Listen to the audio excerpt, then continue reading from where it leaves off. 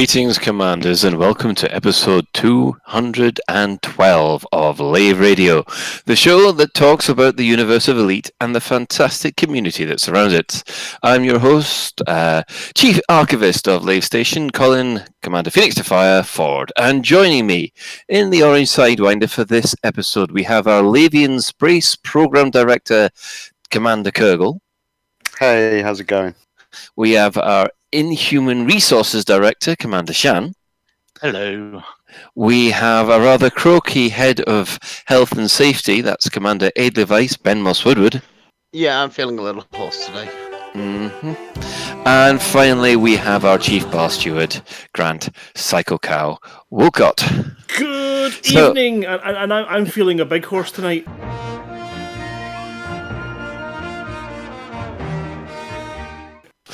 Right, if you wish, you can join us live. We are hanging out in game in open, I do believe, around Lave Station. We are around Lave, and we're going to be filling up the EIC with brandy this evening, hopefully. So, yeah. We're finding more brandy and giving it to them again. Oh, okay, so we're building up stocks of brandy. So we are. Yeah, we are. Ben is the real reason that we're out of Lavian, right? Because he's got something for his throat. A better theme would have been Champion the Wonder Horse. Well, that's even I was older. actually picking My Little Pony. No, That's a black and white one. You need the My Little Pony theme, really. Oh no. Ben is now showing off. Just for Derek Lister. Yeah, Ben, you stop showing off that you're a brony, okay? We all know. And if you don't know what a brony is, just look it up. I couldn't believe it when I heard it. Anyway, if you can't get in game, then we're also in Twitch chat, which you can access through laveradio.com/live. Click on the live chat. And of course, we're live on Twitch TV/Lave Radio. So it's been an eventful couple of weeks, and I've been away for a while. So we'll start off with everybody's news, I guess. We'll start off with Commander Kurgle. How have you been, sir?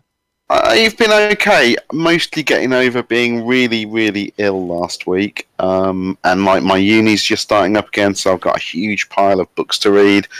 Battling in Lave to help save the system, which I think we'll talk more about later. And it's been pretty good. Excellent. Commander Shan, how are you? I'm very well. I've had quite a hectic couple of weeks, although not me personally, but family-wise. As some of you may know, my youngest son is working his way through phase 2 to be in the household cavalry. And last week they stuck him in a car and go, right, you're in this car, learn to drive, because your driving test is on Friday. So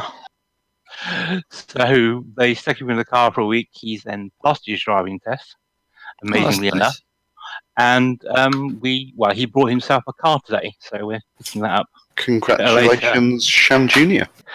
We thought it was quite funny because he seemed to be like in the First World War, where they got a soldier stuck you in an aeroplane and they go, right, that goes up, that goes down, that goes left and right, now go and shoot down the Red Baron. It just kind of felt a bit like that, really. Okay. And sorry, in game, I've been going to and from the Gnosis about 20 times, recovering all the bits I sent out there because I'm far too much of it. I'm far too much of a cheapskate to pay for them to all come back again, you see. So I've been loading up Anaconda loads of stuff and ferrying them back. That takes cheap to a brand new level, considering how much you actually have in the bank. Well, it's like 5 million credits to transfer a 7A shield, and it's like, no, I'm not coughing up 5 million credits just for that. Ben, apart from being sick, how have you been? It was my son's birthday, so I'm blaming this lurgy on him and his friends. But it was my son's birthday over the weekend, and that was awesome. Apart from that, I've been kind of similar to Kurgle, I guess. In that I've been, doing stuff in and around Lave. There was a civil war the other week, and while I'm here, I will try and give a shout out to some of the guys who gave us a hand. So that'll be like people like the Hutton Truckers, East India Company, the Privateers Alliance, Mobius, 8th Dragons Squadron, Paladin Consortium, and other independent commanders who helped keep Lave an independent system. So thank you guys. I'd like to second all that. Yeah, it is big time appreciated, even though I can't really go on and wax lyrical about it just now and things. And things. So, it's with bated anticipation that everybody is waiting for the bathroom update, Grant. Have you been doing anything else? You know what? Well, last week, obviously, we did the tiling, and Simoof assured me it was a 2-hour job. We would be done in 2 hours, and it'd be awesome. 8 hours later, we were covered in about 4 inches of bloody adhesives, but we had the tiles down. They were flat. They were lined up beautifully. They looked amazing. And we've now had to leave it a week to properly set before we can do the slope tiles. So yes, progress has been made. Once the slope tiles are in, then it's on to the 3,000 odd wall tiles, and then it'll be done. Oh, you were going to be streaming the tiles drying. Well, yeah, things didn't quite work out that way, but never mind. I didn't get my extension in there, and actually, We had at least half a person waiting if it had to watch been, the tiles dry. if it had been done in 2 hours, I think then that would have definitely been possible. But 8 hours later, there was difficulty finding any, frankly, any fucks to be given. At that stage, it was all about getting out of our almost cemented clothing and trying not to set like a weeping statue. So it looks amazing. I will get photographs of the sort of empty room and then the tiles down half, and then the next stage is either going to be the door or the rest of the tiles on the floor. I'm not sure which. Door might be quicker. So we're putting a new zero hinge. It's not a door without a handle, because if you're in a wheelchair, this door, you push it and it swings open and doesn't have hinges at one side. It kind of hinges in the middle and rocks out the way. So that's going to be spectacular. I'm quite surprised if we actually freaking manage it and she doesn't just touch it once and it falls out, which is very likely. So maybe we'll do that. Maybe we'll live stream the first push on the door just for a giggle. Other than that, it's been all go. As I say, it's Christmas time in the Wolcott house at the moment, because Susie has got to paint 15 new Christmas images, and in order to get into the mood, we put on her favourite Christmas songs, which are the most bizarre, depressing, torturous. I mean, okay, wait, listen, Rudolph the Red-Nosed Reindeer is bad enough, but listening to Sufjan Stevens and his... Is it basically Rudolph the Red-Nosed Reindeer but in jazz with a minor key? You know, no. It's so hard to explain this. Hold on, because I think if I can find any on my correction. Oh God, they are here. Oh, he's wanting to share the pain now. Look at this. Let's see. Isn't it bad luck to play Christmas songs before Christmas? Right. Okay. So. Well, in that case, Morrison's around here needs shooting. Warning, because technically, officially, we shouldn't be playing any Christmas songs, but if I'm going to suffer, then you guys are suffering. Next week, I believe, is the end of the September weekend, which is officially the start of Retail Christmas. Kill me now. Kill me now. Ugh.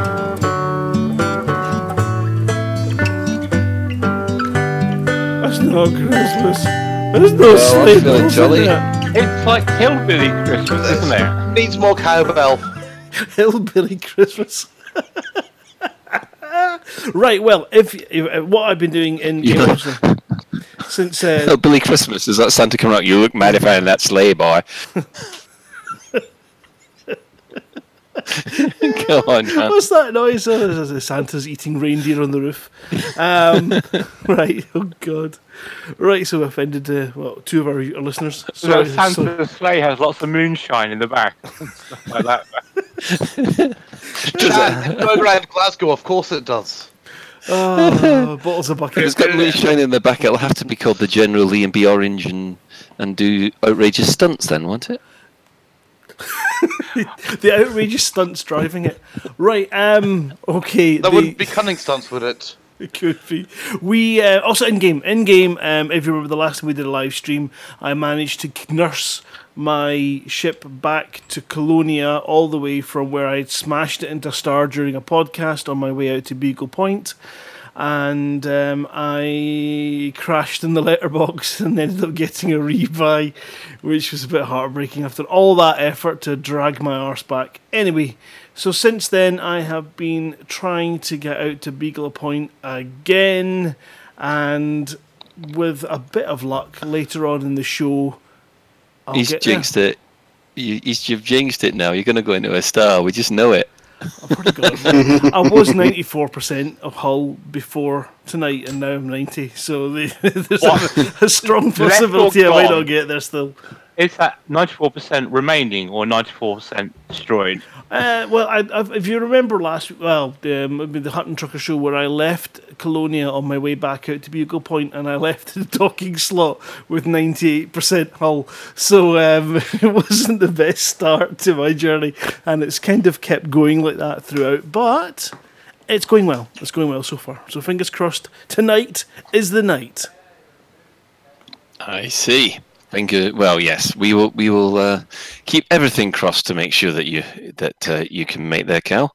So that just leaves me. Well, as everybody knows, it's been a quite difficult month or so for myself. What with being diagnosed with heart failure and then actually having a heart attack. Which, can I just point out to anybody who is thinking of having one, don't. I'm now on. Can I point out the irony actually here, Colin? Go on. You're probably the fittest member of the crew as well, by a significant amount. That's what's confused them, because Clearly they're all looking at me going. They've gone. Yeah, they've gone and looked at my let's see. Oh, I can't remember the angiogram and stuff like that, and they're looking at it thinking, we don't know why yours is like this. It shouldn't be. You're a bit weird. So yeah, when the professor of cardiology at Manchester Royal Infirmary says that to you, you're kind of thinking, well, great, kind of boned, really. Just so from a real kind of dark place of just sinister interest. No. Because I heard rumours that a heart attack is one of the most unpleasant and intense pains that you'll ever experience. If only once. You're lucky that you might get to experience it again. But not being dark, because we hope that doesn't happen. Was it? I mean, did you know you were having a heart attack? How? Do you want to share that? No, actually, I will share this because basically it was a surprise to me. So very, very much so. And basically, what happened was it just felt like I was having really, really bad indigestion, and it got just like pressure on around on your left hand side of your chest. And I was there thinking, God, this Gaviston and Windease isn't easing it. And eventually it got to a point where basically we called an ambulance. And I really thought I was wasting their time. And lo and behold, they turned up. The ambulance crew were actually grateful to get a genuine job because they'd been dealing with a whole load of drunks all night. And they went, oh, someone's having a heart attack. At least that's interesting. Oh, thanks. But no, it just felt like a lot of really bad indigestion. And when I said that, I just thought I was having indigestion. The ambulance crew said, actually, if we had £1 for every time we had a victim of a heart attack saying they just thought they were having indigestion, we'd be rich enough not to drive an ambulance anymore. So I think what you're referring to in that one is the full-on cardiac arrest, because I didn't have that. And that's one of the things that they absolutely hate as well, is because Holby City, if someone says they're having a heart attack, they always go for the full dramatic cardiac arrest out with the defibrillators and all that kind of stuff. And it wasn't that kind of drama for me, thank goodness, because I found out the stats of people actually surviving cardiac arrest, and I'm glad that it wasn't that bad.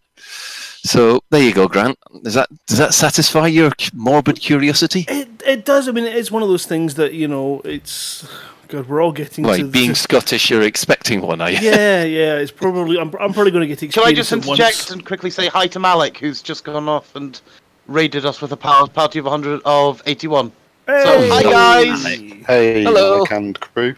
Yes, I'm sorry welcome that to you the have Heart Attack podcast. Yeah, the heart attack podcast.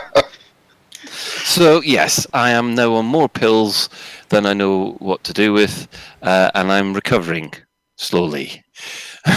Well, no, thank you for that, because I think we are all commanders of a certain age, and it's important that when somebody experiences something like that, we might all find ourselves sitting there, that you've given a wee bit of information out to people that if you have persistent heartburn and you're thinking, God, this indigestion isn't cleaning, then don't hesitate to call and dial 999 or whatever your emergency service is, because it's at your age, at your height, your weight, your particular fitness, that's a symptom that you should watch for. So public service there from Colin, because we really appreciate the fact that he's still with us and it all worked out okay.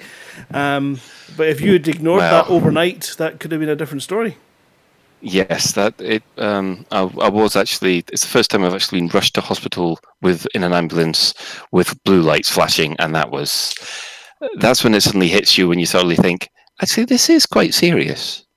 I actually think it was the Thargoids getting revenge for you shooting all theirs. Well, yes, and the amount of times you've said, Ben, why don't you just keep on using those Thargoid hearts you get? Well, yes. I think there'd be That's why you're not using them, because you shot them all! Yeah, because let's be honest, there'd be a compatibility error and Colin.exe would stop working. In other news, I've obviously been playing out, because I've got more time in my hands. I've been messing about with the Vive, which there'll be a top shift on that quite soon. I did a top shift on the latest version of V-Ridge, which is available. And also, we'll probably be covering this later, the Gnosis, or as I called it, the Geonosis, because that's the way I roll. So I've been racking up the Thargoid kills left, right, and centre and thoroughly enjoying it, which then Sellison pointed out, Colin, you shouldn't be enjoying it in your condition, really. And to tell you the truth, he has a point. Yes, well, unfortunately, Pilot, me having speech difficulties might fire off a whole load of another emergency call, because I have a lot of speech difficulties, apparently, according to Mr. If we called the emergency services every time you said something wrong, you'd never be out of hospital. Does anyone take salami to the Ford Domain wrist now? Oh, dearie me. Maybe we could get it named after you, the Ford Domain, that would work. No, I was hoping that if I didn't make it, that my little shiny Sidewinder, which is still on the way to Colonia, they'd put a little beacon there saying Ford's Folly or something like that. This is how far he got. Anyway, let us get back from elite to Elite Dangerous. Yes, and well, let's see. Ben's really covered what's happened with the Lave Radio Network. We obviously fought a civil war. Was it last weekend or the weekend before? The weekend before last weekend. So when we should have done show 1212. Last weekend we were in a civil unrest. We were in Gurgle. So we've been having lots of fun doing bounty hunting and stuff like that. Yeah. I do believe it's back. Which we're out of now. Oh, right, okay. So I think we're in no state at the moment with a boom pending or a lockdown pending. Yeah, because one of the things I decided to do this week is I've been running around Lave in a Viper for the first time in ages and just racking up the bounties. And I must admit, I have forgotten how much flying around in an engineered Viper is. So I love my Viper. I'm literally flying around Lave Station in one now that's just gutted to be a race car. And it'll do like 700 or 800 meters a second on boost. I'd kill myself on stations all the time with it. It's so much fun. So yes, and we have got the East India Company outside Lave Station, which we're transferring stuff to. We're waiting on the whale to show up. I have pinged him, and he says he's just basically getting his ship out of their space and flying it up here just now. Fair enough. Well, I think we'll move on to the development news then. First thing that we've got on the list is Frontier's annual results. Now, I've obviously missed this one, so who'd like to take this? This No, is but a it's boring numbers. This isn't their annual report, which is really interesting because it contains what their strategy is for the next year. This is basically saying that Frontier is in ridiculously rude health for a games company, and no one should worry about Frontier going bust anytime soon.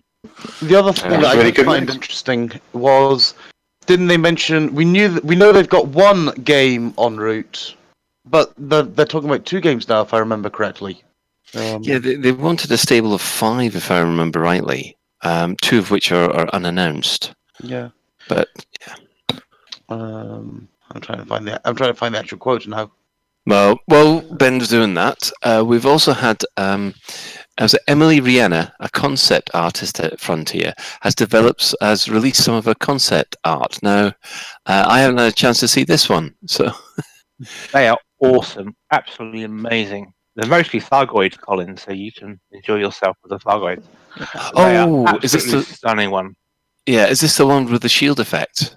And others, yeah. Yes, it looks amazing. Yeah, I remember, yes, because I've seen some other concept art about, I don't know, SRVs and things like that, but I didn't know if that was included this week. What I liked about them for concept art is they're very detailed. A lot of concept art just tends to be very impressionist or smudgy or something, but this is actually properly detailed stuff. It's really good.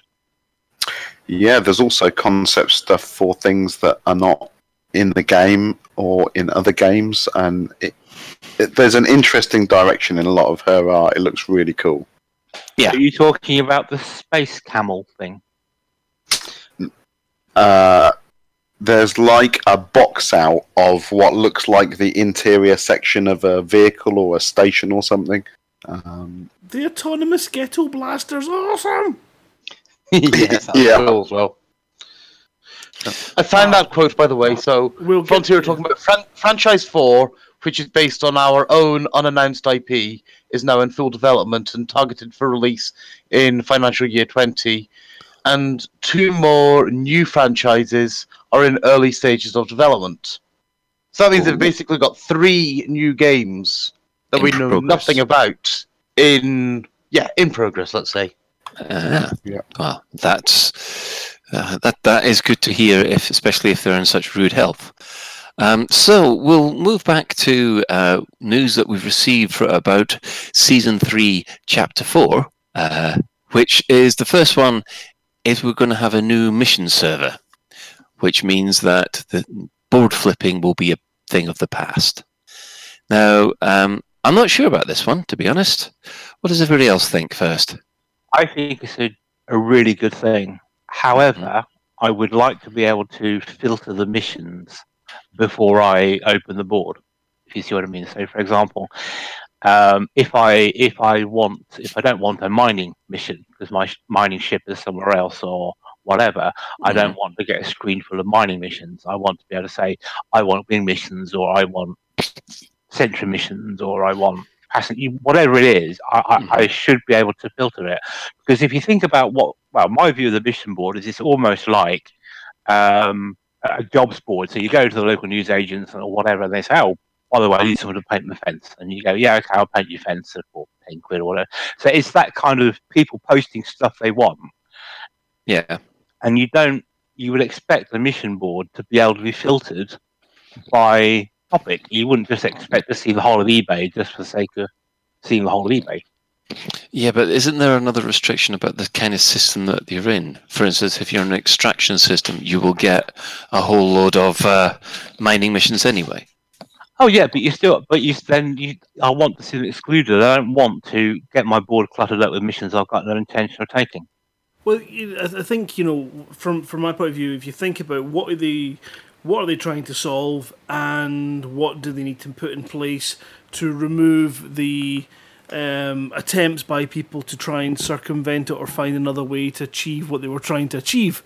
And obviously what you're always trying to achieve when you're board flipping is to get missions that you can't get very easily because they just don't appear very often, and you could wait half an hour and you have 3, but you could board sweat for half an hour and you could get your 20, and then off you go in your full complement. So as long as missions are maybe you can get more, not as bountiful or not as high a payout, but of the right kind, easier. I think is problem. I think filters, so that when you go to the mission screen, you can select what kind of missions you're interested in, and then having a refresh on that you can manually click.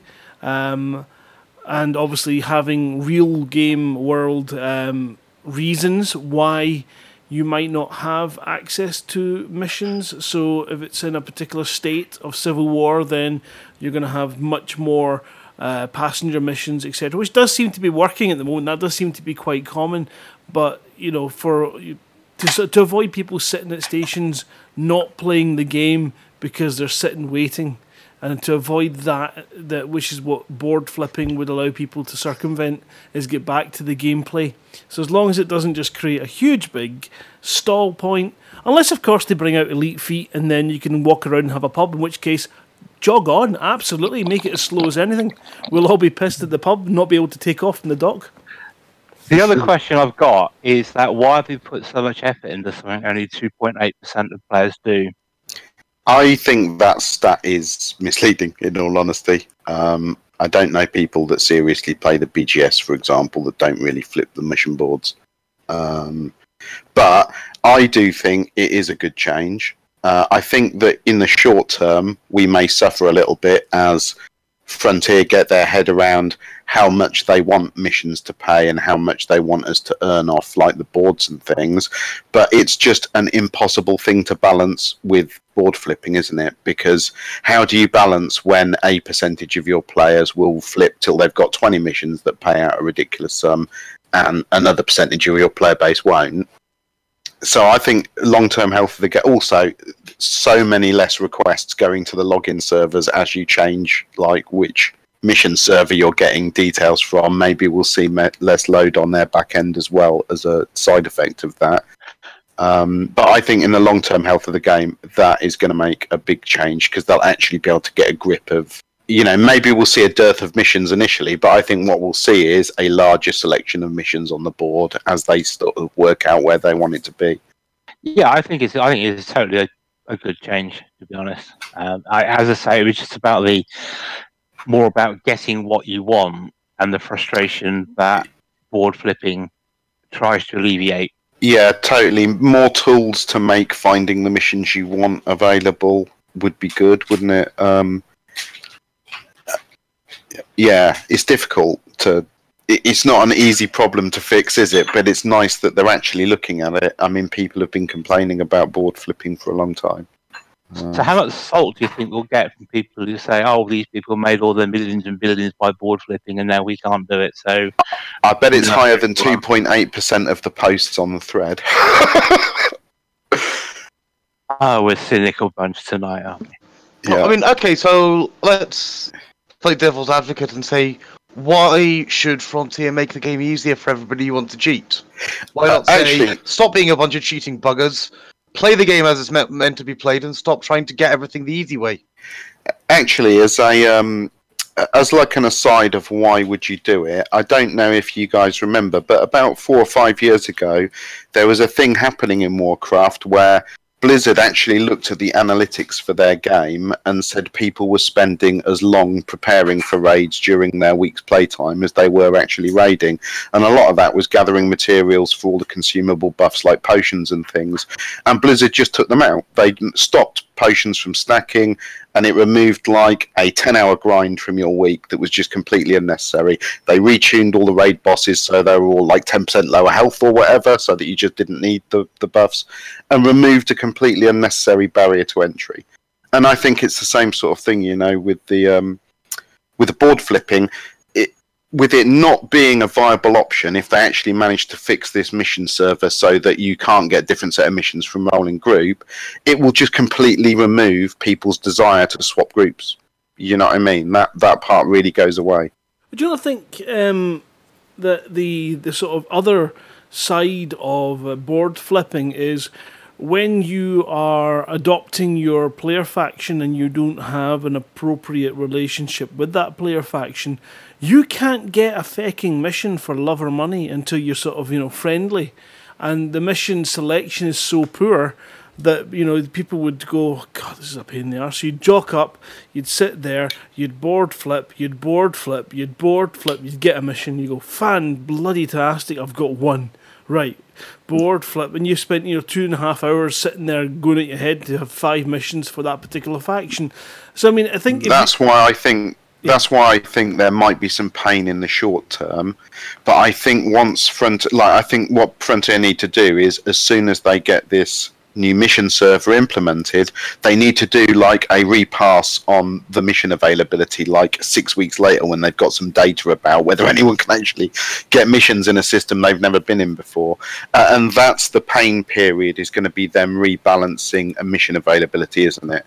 And if they're good and they react well and they make those mission boards slightly more forgiving, then people will be able to pick up missions off the boards and start those rep grinds with the minor factions.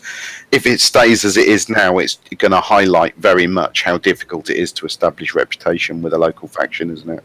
Yeah, and also, the overart factions as well, and getting your access to your big end ships and your permit lock systems is going to become very tricky, although it's maybe a bit easier if you're an explorer because the data dumps, and that's where this has its knock-on effect. It's going to push people in different directions. So if it's going to take you 6 months to rack up the missions in order to become friendly and unlock a permit, and you can go for one weekend and do the Rag to Riches exploration tour and come back and do it in an afternoon, then you can, I suppose that's the sort of analytics that Frontier will have to monitor to see where are the smart players. And I say smart players, but where are the active players going? How are they getting their fix and adjusting it? Because the missions are awesome. I really wish missions, when the mission chains were there, that they were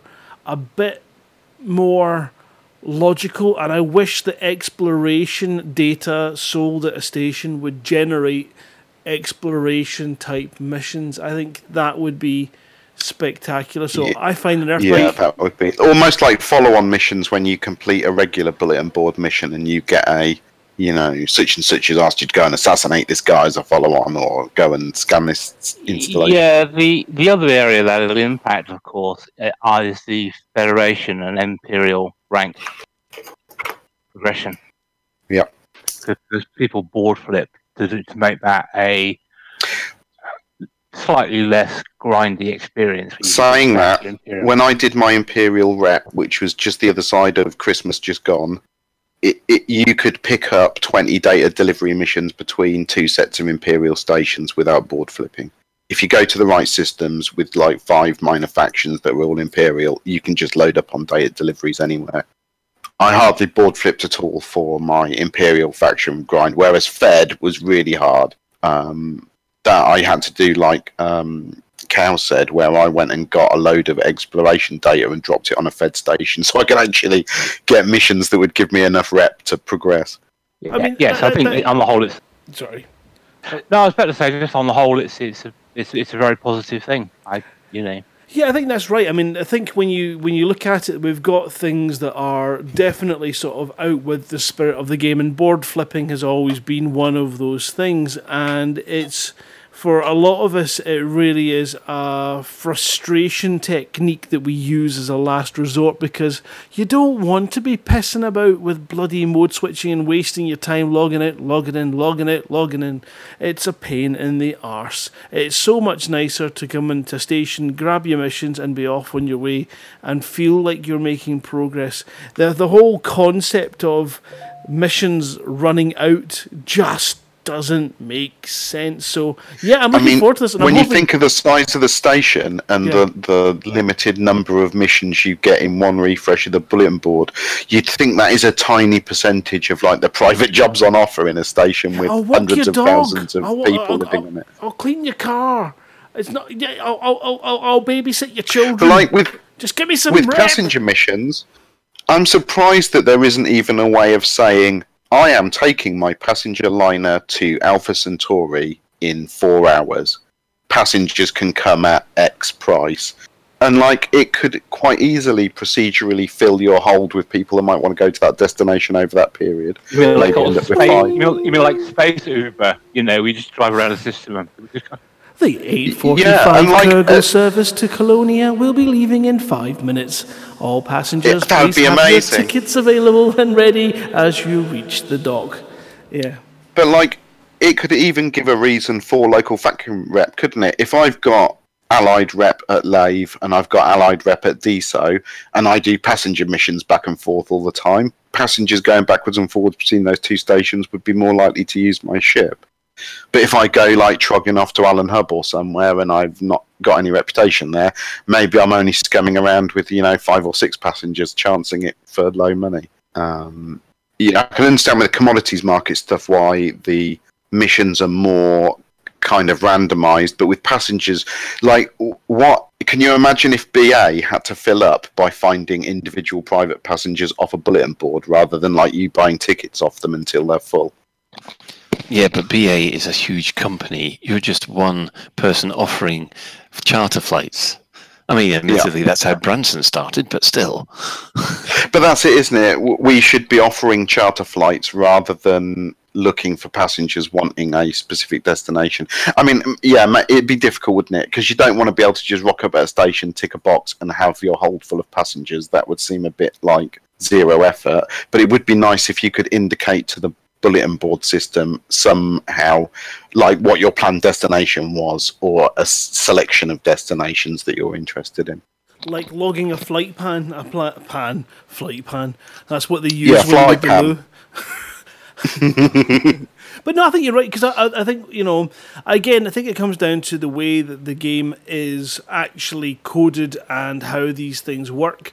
It does feel that sometimes these things are bucket filling exercises and therefore not quite as dynamic or as flexible, and maybe introducing a new mission server allows them to revisit and restructure and come up with newer ways and techniques, because I always think it's kind of cool that if you were to do bounty hunting, that you would dock at a station where you know a particular player or even NPC pirate was, and be able to sort of log in, check in the flight plans and see where they said they were headed when they left, so you can actually hunt a bounty, rather than just following a bounty. You could go to stations, get clues, and follow the breadcrumbs to find them and find their secret base, and then we're back into Sid Meier's Pirates in Space. But you know what?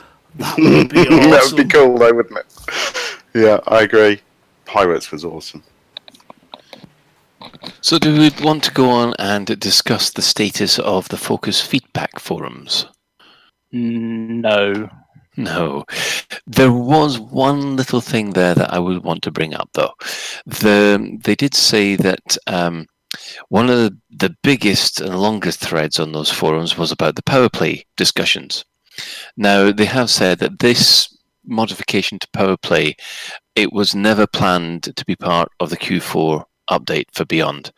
However, it is still a feature that they want to collect feedback on and investigate, so that they give them strong guidance for when they revise the feature in the future. Personally, when I've read that, I've just said, right, well, that's power play on hold for another, at least mid 20, I guess. yeah, and Did anyone until think? 2019. Did anyone think the Focus feedback actually made any material difference? I think they did, because basically you didn't end up arguing with other commanders. You just basically put the feedback in and you're able to walk away and leave it. You didn't have people just shouting you down for actually leaving what your opinion was. Well, I trying to recall any instance where it actually changed direction. And it is, well, the engineering stuff, it was mostly number tweaking, wasn't it? Yeah, but they were right about engineering. A lot of us was just there going, "Oh, I don't like that." But then eventually, when we actually got into it with into a great deal of once the number tweaking was done, it seemed it was a lot better than the previous system. Well, in my I still opinion. think I still think it is a bit harsh that we have to step through every grade on every module, but I do think overall engineering is an improvement over the old system. Well, I mean, to be honest, I mean, depending on the influence you've got with the engineer, that's really fast now. You're hardly using anything. It's more just the quantity of materials you have to burn through to get anything done. I still think it's a huge... it's like the potions thing in Warcraft. It's just a huge barrier of time in front of you doing something else that you want to do that's fun. It's still not... It doesn't take a lot to get up to rank 5, I'd say. And I've gone off and done it with a chunk of people now since the engineers, and it was nowhere near as horrendous as I was expecting it to be. Yeah, it's not that. What I mean is, if I want to engineer a new FSD, I have to step it through 1, 2, 3, 4, 5. In the old system, you could, once you've unlocked up to 5, you could just plonk a rank 5 upgrade on a module. That's the only bit that I think is worse than the old system. Overall, though, I do think it is an improvement. Well, and on the subject of Chapter 4, Ed and Will on Monday explained that Frontier will not be talking about anything that comes after Beyond until Chapter 4 has been released. So if there's not something that you want doing before, there's not in the features list of Chapter 4, then they ain't going to talk about it. So anything about SRVs or SRVs being part of multi-crew, they're just going to fob you back off. Which, it's not exactly reassuring, but I think they want to just focus on what's coming in Chapter 4. Frontier have always been like that, where it's like, and we see it in every stream, that's like, we're going to talk about Feature X today. And you get commanders saying, I want to know what's happening about this feature, and I want to know what's happening about my pet feature, and I deserve to know this because I paid for the beta access. Well, the Shut thing up. is, No, you don't. But they have a message, don't they? And they're given certain information by the developers, and they have to stick to that information because that's what they've been told. So I don't blame them for saying that, to be honest. I don't blame them. I blame the entitled commanders who come on every bloody stream saying, "Tell me about this feature." I mean, I actually think Frontier have improved in their sharing. It's good that they do live stream regularly and communicate better now than they did a couple of years ago with the community. We always want more, don't we? But we've got to give them props for what they are doing. And yeah, I totally agree with you, Ben. We've done live streams, haven't we? And dealing with people that want to talk about stuff that isn't the thing you're trying to stream can be difficult sometimes. Mm-hmm. So, moving on from there, I think we'll go to the newsletters, and I think we'll talk about the main exploration points as the main subjects this week. Do we need an advert? We'll do an advert after the newsletters because they're going to be very. Can we have a song, not an advert? He wants pink custard again, doesn't he? I want to know what Lave Radio is going to be doing about Lave. Okay, you've completely lost me there. It's okay, I understand his code. Okay, then. I'll just wait for you to queue it up. Do your newsletters. Do you, go for your newsletters. Oh, right, okay, I'm doing the newsletters first. Okay, I'm glad that... You did say you were going to.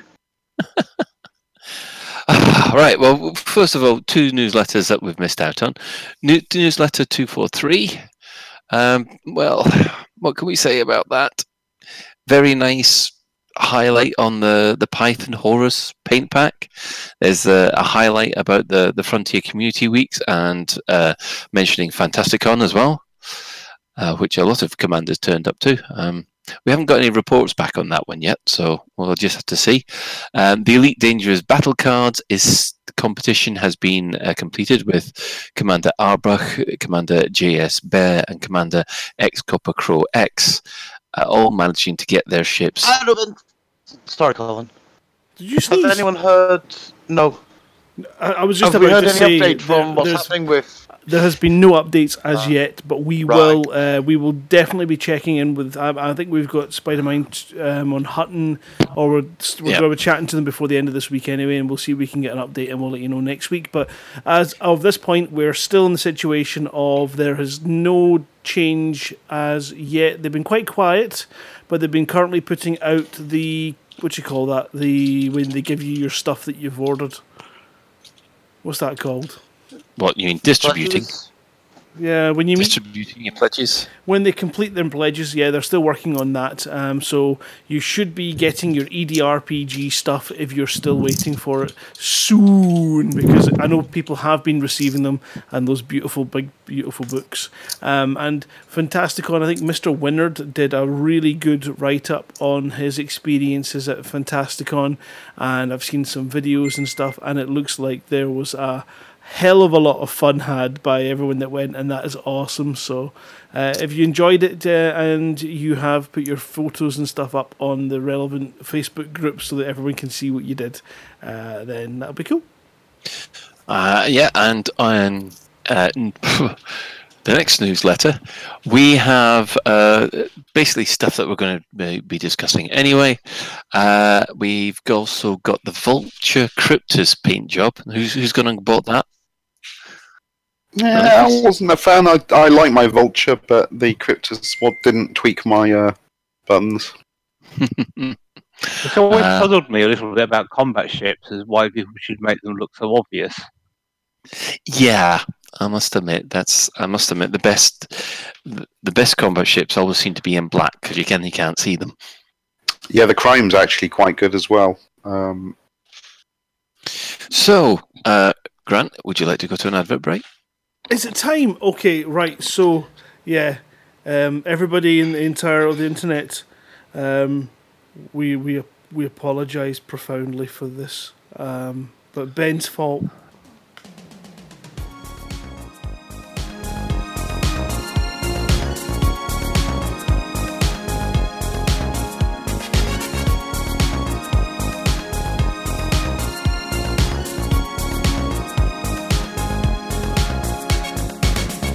We're no strangers to lay. You know the rules, and so do I. Our full commitment's what I'm thinking of. You wouldn't get this from our lion skies. I just wanna tell you how I'm feeling. I gotta make you understand. I'm never gonna give lave up.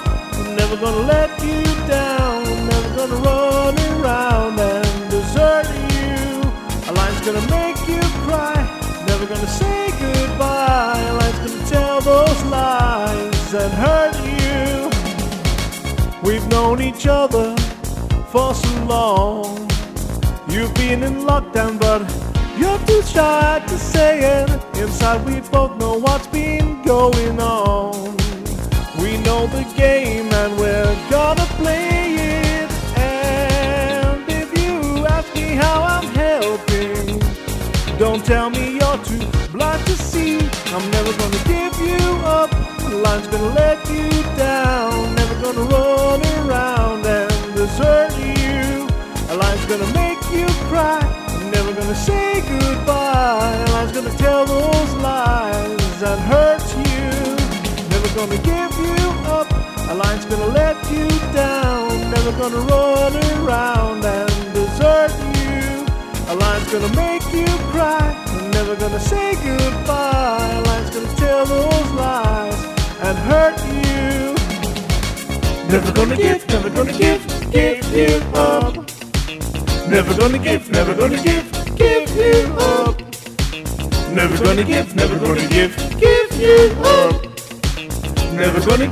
gonna give you up. We've known each other for so long.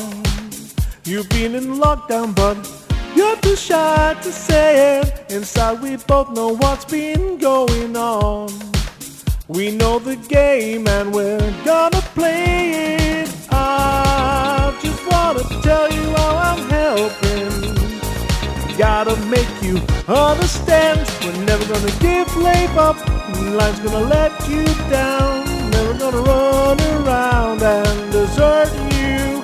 A line's gonna make you cry.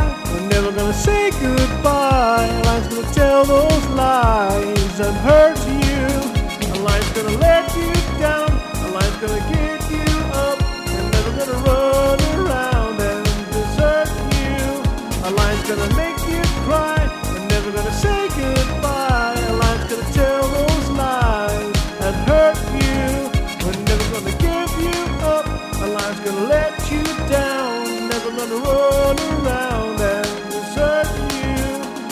gonna make you cry.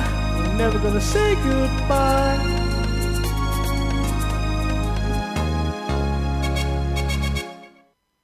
Hey, buddy, why the long face? Exploring is boring. What? What makes you say so? Because I have to scoop for fuel at every single store. And then the voices I hear in the store tell me to...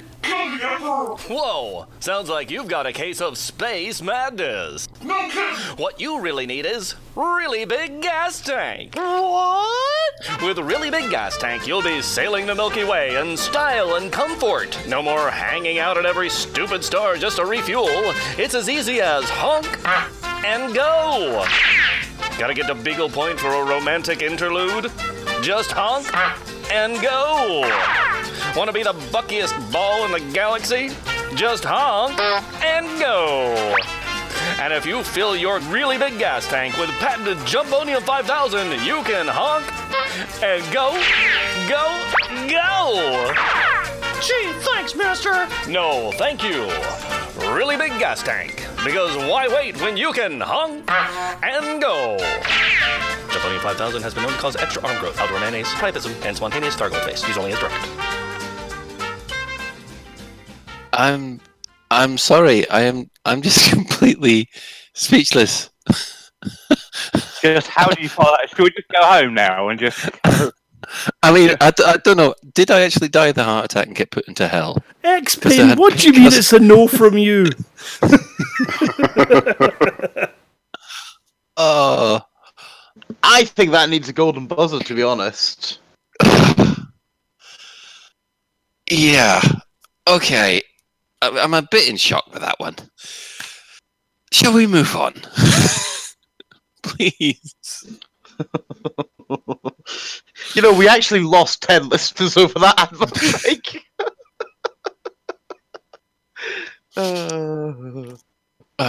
Well. And remember, folks, if you're feeling indigestion, call me out. Oh, Steve Shaw has said that all his hair fell out during that one. There you go. Frank is off to get painkillers, even as we speak. Okay, Grant, is that a good enough review for you? Yeah, I'm going to collect them for the album.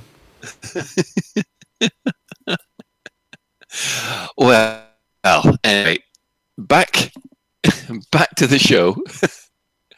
There are two things that have happened over the last couple of weeks, which have been big events in Elite Dangerous. The first one is obviously the public event, which was the Gnosis. And of course, there was a whole load of details about the exploration mechanics that Frontier have put up on the message boards, the forum rather, and also did a live stream with Adam.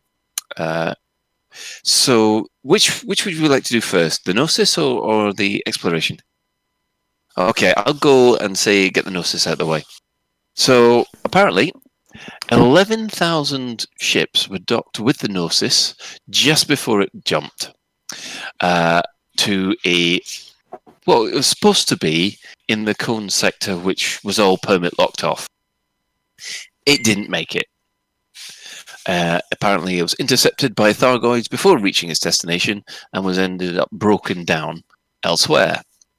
Now, the unfortunate side of this was that the announcement that the Gnosis had been intercepted by Thargoids happened 6 hours before the actual ship jumped itself, and that caused a bit of a problem. So, first of all, we'll go around the room, see if people were involved in the Gnosis and what they thought of the event. So, Andy, Commander Kurgle. I actually didn't make it in time because I was ill.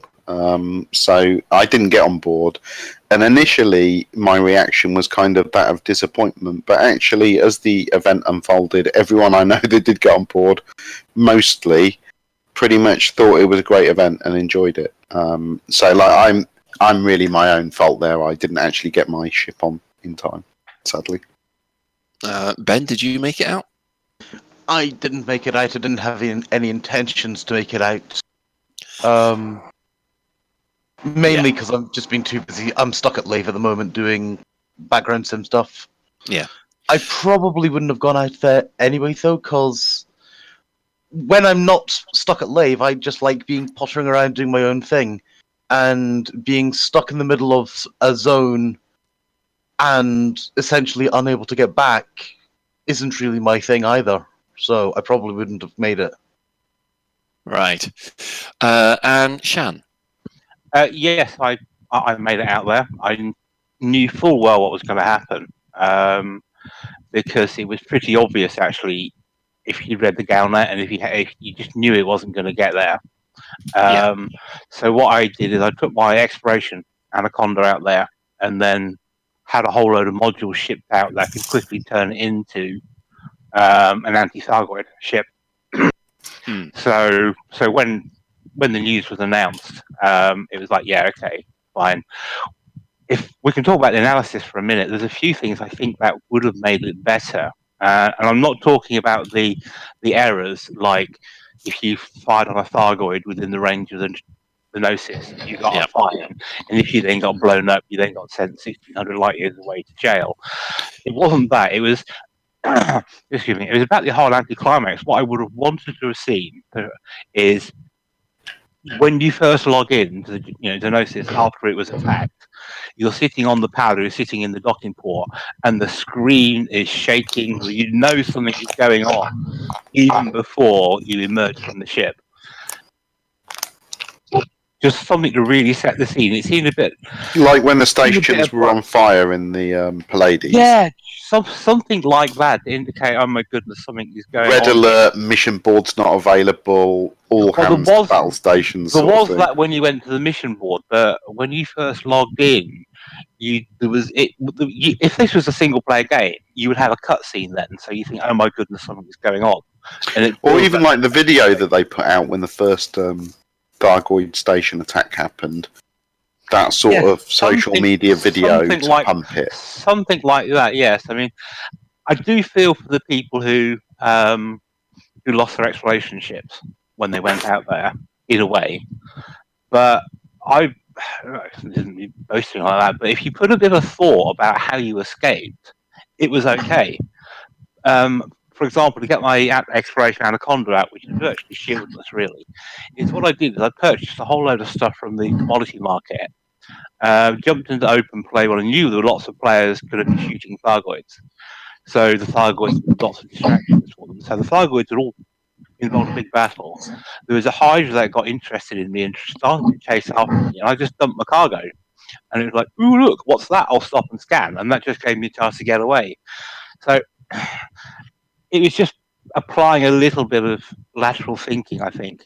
Well, you see, I was quite lucky because thanks to the wonderful maintenance schedule of Virgin Media, from that Wednesday night all the way till Thursday morning, basically I was offline.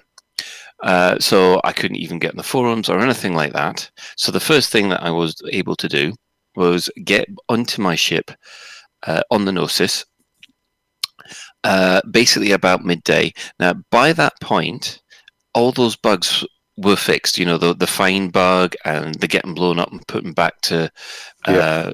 all those bugs were fixed by about midday that day.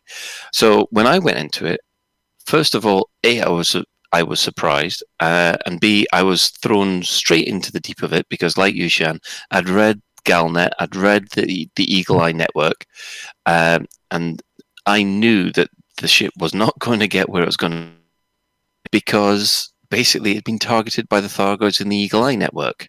So you knew, they dropped the hints and the hints and the hints that it wasn't going to go where it was going to go. But once I got out there and I did a top shift on this, 208 and 108 rather, and to be honest, I thoroughly enjoyed it because it had a real defend the Battlestar feel to it, if you know what I mean.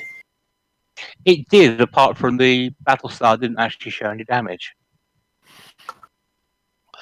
Well, to tell you the truth, I mean, from what Zach was saying, they were putting this together very, very quickly and turning it into a player event, which, if they'd put a little bit of testing into there to eliminate those bugs with the fines and the and the sending back commanders to station kind of detention centers thousands of light years away, then if they'd done a little bit 5 minutes testing and fixed that before they'd put the event live, I think it would have been received a heck of a lot better. But I had the experience that they were intended for, and I thoroughly enjoyed it. Oh, I'm not mocking once you got out there and started shooting them, because I thoroughly enjoyed it. I thought it was brilliant. Once you got out there, it was the transition between logging in and finding yourself surrounded by Thargoids. I found that particularly abrupt in terms of how how it played out. Well, to be honest, if you're in that situation, it's like the missions in Wing Commander when you've just been called to scramble. There was a whole... You knew something was wrong. The music was much more edgier. There's a whole load of... If you looked at the contacts, you would have seen a huge list of Thargoids that were attacking the ship. And yeah... I thought the first thing I went to was the mission board and the station board and saw how badly damaged the entire situation. I didn't look around and think, "Oh, we're in trouble," because I didn't have time to. Well, there was a small window of about an hour when nothing was spawning at the Gnosis, because as soon as the servers came back after the patch, I logged in because I thought, "Oh, great, I'm going to have some fun here and whatever." And when I undocked, there was actually no Thargoids around. I could quite happily poodle around the few systems that were available to us and not see a single Thargoid. I mean, so there was a period when nothing was going on, and it just seemed like Thargoid Thursday happened, and it just felt like I'd missed a key episode in watching a TV series. That's kind of how I feel about it. Yeah, well, I mean, that's where our experiences differ, because by the time I logged in, all that had been fixed. There was signal sources all the way around the Gnosis, which felt like the ship was definitely under attack. Of course, there was Hydras everywhere. If you dropped in on them, they basically scared the pants out of you. And of course, after a while, we discovered that there's these new Thargoid bases and new barnacle sites on one of the local planets. I don't know whether or not there was a whole load of, if actually bringing back meta-alloys to the ship actually did anything. But I know I was doing that in the hope that something would. It's easy to criticise, I think, Frontier, and maybe we're being a little bit unfair in it because I think what we saw here, and we touched upon it a couple of weeks ago, are the limitations of the game engine and the way the game is developed, I think. And I think that's probably pushed it as far as they could with the technology and the game got, I think.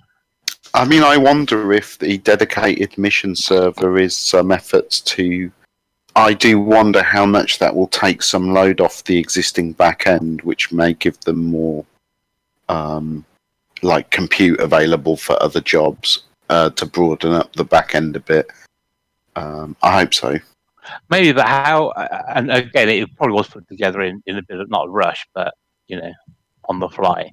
But it wouldn't have been great when you first saw your ship. There were sirens going. There were signs of explosions and stuff going on all around you when you're in your ship. The whole gamut of wonderful sound that is in this game was being thrown at you, so you thought, "Holy crap, what is going on?" And it was a holy crap moment that it made. I'm really surprised that it wasn't like I don't know why, but in my head I just imagined it was like the Thargoid attacked stations, and there would have been disaster in the docking bay sort of thing. Because that's what we wanted, really. We wanted to see the space stations under attack when they were happened. We wanted to see Thargoid ships around a space station like the Shadows in Babylon 5 and all that sort of stuff. We want to see that. But what we didn't see was them arrive and the impact it was. So, yeah, hopefully it's a lesson for them going forward if they decide to do a similar thing again. Yeah, I mean, I'm hoping that, that there was an awful lot of negative feedback on about this. which I personally thought was a little bit unfair. I mean, at the end of timing the day, the easy answer Frontier could have done is when Canon put their request in to jump to those 3 systems, and it flagged up that 3 in that permit locked region were accidentally not permit locked. The easy answer would have been Frontier saying to them, "No, you can't jump there. Pick somewhere else." The fact that they actually went to some effort to put a event together around that choice and the error of them not permit locking it, I think that's a nice thing. That's much better than them just going, "No, pick somewhere else." Yeah, Miggles made an interesting point, and it did cross my mind as well when I read the Galmat article. He's kind of put it across quite well. He says, one of the most valid complaints about the event he heard of was the fact that it painted the Thargoids as easily distracted morons that could be led away just by dropping candies rather than the killing machines they were supposed to be. So, in other words, the Gnosis was saved by a whole load of commanders going out and dropping a whole ton of sweets on the floor in the form of metalloys. That let them get away, and I think that's a valid, criticism. I think. Well, maybe they're just exploiting known behaviour, because I know, when I was sampling Thargoids, if you like, it was one of my escape tactics, because basically, if a Thargoid did lock onto me when I was retracting the sample, I would drop meta alloys and it'd go it would forget I would exist. So that is a known weakness for they're consistently Thargoid behaviour. Well, maybe there's something in their makeup that will do that. I mean, Malik's mentioned the Thargoid behaviour. He does like Thargoid investigation quite a lot on his stream, and he's mentioned before their behaviour is very repeatable. If you've got their stuff, they'll scan you, and then they'll get angry until you drop their stuff, and then they'll pretty much leave you alone. It's only really when you start prodding them or getting too close that they get aggro on you, isn't it? I've noticed in the chat, Bitstorm asked a silly question. He says, "Did the Gnosis fire back at the Thargoids?" As I was there, yes, they did, but they had to get into a certain range. They did. The Gnosis didn't fire on players and Canon after the bugs had been fixed. So it was about midday on the first day that bug got fixed, and then the Gnosis started firing on Thargoids properly. One thing that the Gnosis did do was shoot down an awful lot of those blasted missiles that basically eat your hull. Because that was a godsend. Yeah. They also gave some allowance for friendly fire as well, so your railguns could pass all the way through a Thargoid and hit the Gnosis, and the Gnosis then wouldn't get miffed at you and believe it. That was handy. But yeah, I must admit. So, would you want Frontier to do these kind of events again? Definitely, but I think they need to pick the moment, and it needs to have my personal view, it needs to have a transition between normality and all hell is breaking loose. You just don't, just emerging from a normal-looking situation and then seeing stuff around you with no sight or sound or anything that was going on. I thought that was, I don't know, it just didn't gel with me.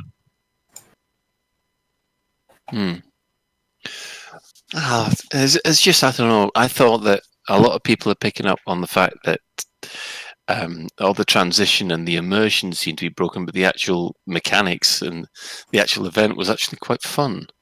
Yeah, and that's my takeaway from it. I'm glad I went there, and I'm glad I took out Thargoids and all the sort of stuff I did around there. I'm glad I went, and I don't regard it as a waste of time or a mistake. And I regret missing it, and will make efforts to attend another one if they do run another one. So I do think, in that regard, it's been successful. So, but the Gnosis is there for a couple more weeks, isn't there? And there are no Thargoids to be seen around it at the moment. No, there's still the usual unidentified signal sources, which but they're not actually being attacking yet, are they? No, that seemed to end on Thursday night, just as our good friend Commander Witherspoon was actually heading back out there after being sent to the detention centre. So, We have to pass on our sympathies to Mr. Witherspoon there. So, I just need to. There's a commander called Max Brun. He's pretty new to the game, and asking where can he go to expand his knowledge about the game and things like that. Well, you're in the right place to start off with. Punt. But also, I would strongly recommend looking at other elite streamers and just basically hanging out on the live streams from people, ask questions. If you're stuck, just ask, because this is a great community and people pretty much are as helpful as you could want them to be. There's also the Galactic Academy as well, which you can Google. So just Google Galactic Academy Elite Dangerous, and that is a whole bunch of people who will help you with whatever questions you have. Yeah, if you can get on the Galactic Academy Discord server, then you probably have instant answers. Yeah, I'd especially actually make a particular shout out for Colo's stream. Hello, Colo. Hello, it's Colo on Twitch, because she's actually fairly new to the game herself, and she is working progressively through all of the different areas of the game, and there are loads of commanders in her stream who help both her and other people with questions. That's a really good place if you want to try out what's out there. Yeah, I must admit, I was watching Colo's stream when she was just leaving the Gnosis for the first time. That was hilarious. Poor girl didn't know what to make of it. But she was genuinely... I really enjoy her stream because, it reminds me of the joy I had when I first discovered a load of stuff in the game. Do you know what I mean? She's really genuine about her gameplay. Really good stream to watch. Yes. There's a couple of things to just end this really on. I mean, we had a statement from Frontier apologising for the fact that the Galnet article came out too early, as well as a couple of the bugs that came with it, and of course the usual salt came on from that. I did watch Commander Plata's YouTube about the actual event. I think he was more disappointed that it didn't go to where it was wanting to go, which I thought was a bit odd, because if it had got to the permit lock system, all those commanders who just had exploration ships, they wouldn't have been able to get away. You would have been permit locked. Yeah, there were 3 systems, weren't there, that they hadn't put a permanent lock on. So you basically, I don't even know if those systems had landable bodies in them or anything. So it could have been a very short period of time you'd have consumed any content there other than... Yeah, 11,000 ships and 3 systems. Yeah. But anyway, so general opinion, from me, is that the actual event was... the actual playing the event was actually quite fun. I think it just needs a little bit of tidying up. I think more of this sort of stuff is great, isn't it? Mm-hmm. It'd be nice to see it in the future. Well, moving on to the future, nice segue there. We of course had some major details released about the exploration mechanics for Chapter 4 of this season. Frontier had a Q&A video about it with Ed and Adam. That's a massive Reddit discussion thread. So, who would like to take me through? Sean, you're normally the person to ask about this. Can you give a quick summary of what was announced? Well, they kind of bundled a whole load of things under the term exploration. So the first thing that sprung to that to my interest was the USS, the Unidentified Signal Source system, is being revamped and becoming much more deterministic.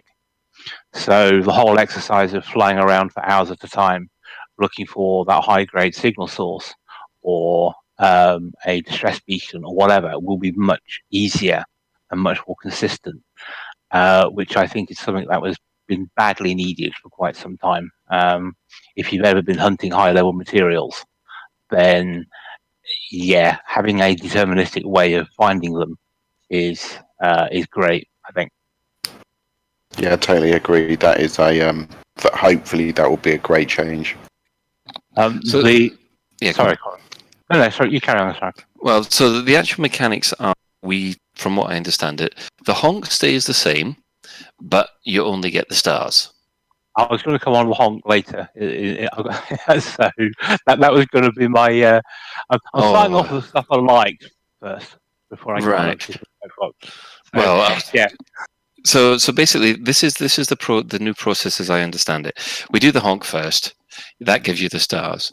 You then go into this new UI, which will then, kind of like the SRV scanner, will show a whole load of different graphs and waveforms and stuff, which will allow you to zoom in or give you clues at which sector to zoom in with. And if you zoom in far enough, you will then detect a planet or some kind of body. And then that body will be added to the your system map, and you get first mapped or first discovered at that point. And then if you want to know more information, then you fire off probes from your detailed surface scanner. And if you fire them off properly and aim them properly, it will then scan that planet for you. Am I right with that?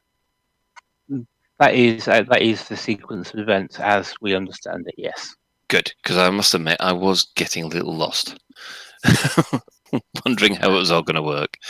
So that's the theory. That's the theory. They did say, however, though, if you have a nav beacon, you can still scan the nav beacon as normal, and it would then highlight the system and give you the details. The whole system.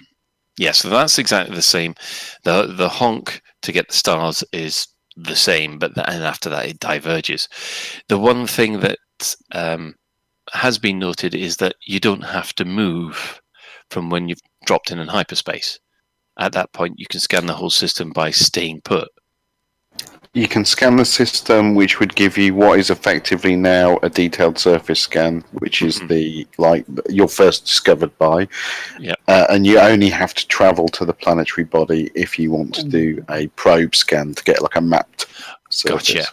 That's within red. If you talk, well, let's talk about the process. I think because this is how it is in my head anyway. So you jump into a system. Mm-hmm. You do the honk, for example, as I think most people do instinctively now, and then this pulls up this SRB screen or the scanner screen. Quite what happens to your ship while you're fiddling around with that, we don't know yet, because can you still fuel scoop? What happens if you crash into the star or what? Or anyway, so you get the screen up. The screen does not reveal the entire system in its wavelengths. There is a range limit. So if you have a secondary star system that's a couple of 100,000 light seconds away, you're going to have to head off in that direction to get any sort of scan on that at all. Oh, right. Well, I missed that. I thought the range was infinite. No. It has a range on it. So that's the first main difference, is that you don't actually get the whole system. It's also implied that you will have to move around the system or the star to be able to read the signals from all directions. Right. So your ship is going to basically have to zoom around the sun, SRV scanning several times. Yeah. Which will be interesting in an Anaconda, because the supercruise maneuverability of an Anaconda isn't great. And I wonder whether FDev have shares in Logitech with the amount of wrenching of joysticks that's going to take. So anyway, and then you're correct about the main scanner itself, the surface scanner firing probes off it. They said the probes will be ammunition, and although they haven't settled on a complete value, I think the value of a couple of hundred, I think, was mentioned. Yes. And that's actually a slight bugbear for me, and the only reason I think that's a little harsh is for explorers that don't have horizons, they actually can't. You're basically locking them out of deep space exploration. Yeah, that was because they've got no way of synthesizing replacements. That was definitely an oh whoops moment, wasn't it, on the live stream? I don't know if you saw that. They asked a question about horizons, and you can see their face going, "Oh whoops, hadn't thought about that." That's how I interpret it anyway. Did you see that, Gogol? Yeah. I must admit, I caught that as well. I was there thinking, hadn't thought that one through. Other one. Go on. Sorry, and the other one that I think they possibly haven't thought of is how the whole thing will work in VR. I don't think they're making VR a priority at the moment. I think that if you've seen the comments made by David Braben later earlier, he's praised the VR system for Elite Dangerous, which is quite a rightful thing to do. But he has said that it's too niche, and it's not really. You don't want to go and spend tons and tons of time developing features for VR when there's only going to be a few people using it. But then saying that Elite is one of the AAA games for VR, it's probably gives you the greatest VR experience of One of the things that makes me think that they're trying to make that step back is actually that makes me think more that they're looking at Elite Feet as a possible thing in the future, because the transition between cockpitted and free roaming for VR, that's a difficult problem, isn't it? Yeah, we mentioned that. We're not going to have another hour-long discussion about how you're going to do that. But anyway, I'm just saying that's. Yeah, but anyway, those 2 points about the Horizons and the VR was the two gotchas I thought that came out of that particular live stream. I mean, in theory, you could get the materials by mining asteroid fields if you don't have an Horizons account. Then that means you compromise your exploration build by having to carry a mining laser and a heavier power plant and power distributor. Do we have any idea how many people actually don't have Horizons? I don't. I don't think Frontier have said, but the fact is they still sell Horizon separate. The base game and Horizon separately. I don't know. It's a sticky one, I think, for them to deal with. So yeah, there's a planetary scanner one, and we saw a rather low res image of a planet of what it will look like. So I haven't got a problem with the probes. I just hope they give you enough, because quite a lot of systems have 50 or more planetary bodies in them. So that means potentially every 3 or 4 seconds you are having to go around and get materials up again. Yeah, that is a similar concern I share. But I think for most of us that do have Horizons, it is just going to become part of the routine, isn't it? Synthesizing new stuff. I hope it doesn't become making Horizons become more mandatory for those people that might enjoy exploration currently that don't have it. Well, this comes on to my main, not necessarily bugbear per se, but the replacement of the advanced discovery scanner with the minigame. I don't like it. The thing someone said on the live, it wasn't a comment that they read out, but someone put in the comment on their live stream. It's like the whole of the Milky Way have had a firmware downgrade across the board. What used to take 30 seconds to bong a system and find all the planetary bodies, now it's going to take me maybe 5 minutes. And just that tiny little change, that's a huge chunk of time added to what was a very small part of the exploration process, isn't it? I mean, some people love or will love the scanner usage, and I completely respect that. I think what Frontier should have done was to give people a choice.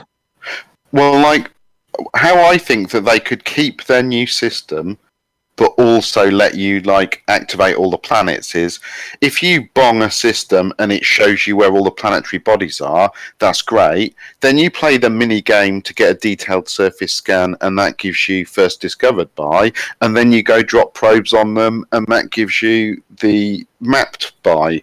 So you've still got all 3 phases, but you don't lose the gaining all of the bodies from the first step. Yeah, you'd still have to go twang it if you wanted to actually get the data off that world. Yeah, I mean the way I thought about to do it is basically you've got the basic discovery scanner, and then you've got the ADS. I mean, yes, there's an intermediate one, but we'll discard that for the minute. So what you could have, because I believe in player choice, but player choice should have consequences. So, for example, if you want to do the minigame thing, then your basic discovery scanner does the minigame, you get more credits for doing it, and the basic discovery scanner takes up less power. So it means you then, if you want to use the advanced scanner, just do the single honk and that reveals everything, you're going to get less money and your ship is going to need more power to use it. Which means for your build of ship, you may need to either overclock your power plant more so you get more heat, or you need to fit a bigger power plant, which compromises the build. So you have a choice. Do I want the honk and go and get less money, or do I want to do the detailed minigame bit? And you have that choice. Yeah. Well, in the current system they've got, and this is what I guess we'll see what happens, but I think the majority of people who do exploring are the honk and go type, not the one to play a minigame. And I'm sure the minigame will be fun for about 10 times. But if you're on an exploration trip, like the one I went on recently... It doesn't even have to be exploration. Maybe you're thinking, I'm going to pop over to Colonia and do some stuff there and then come back. And you don't want to stop at every stop on the way to Colonia to spend 5 minutes playing a minigame. But if I was doing the trip to Colonia, I'd bong every system on the way there and back.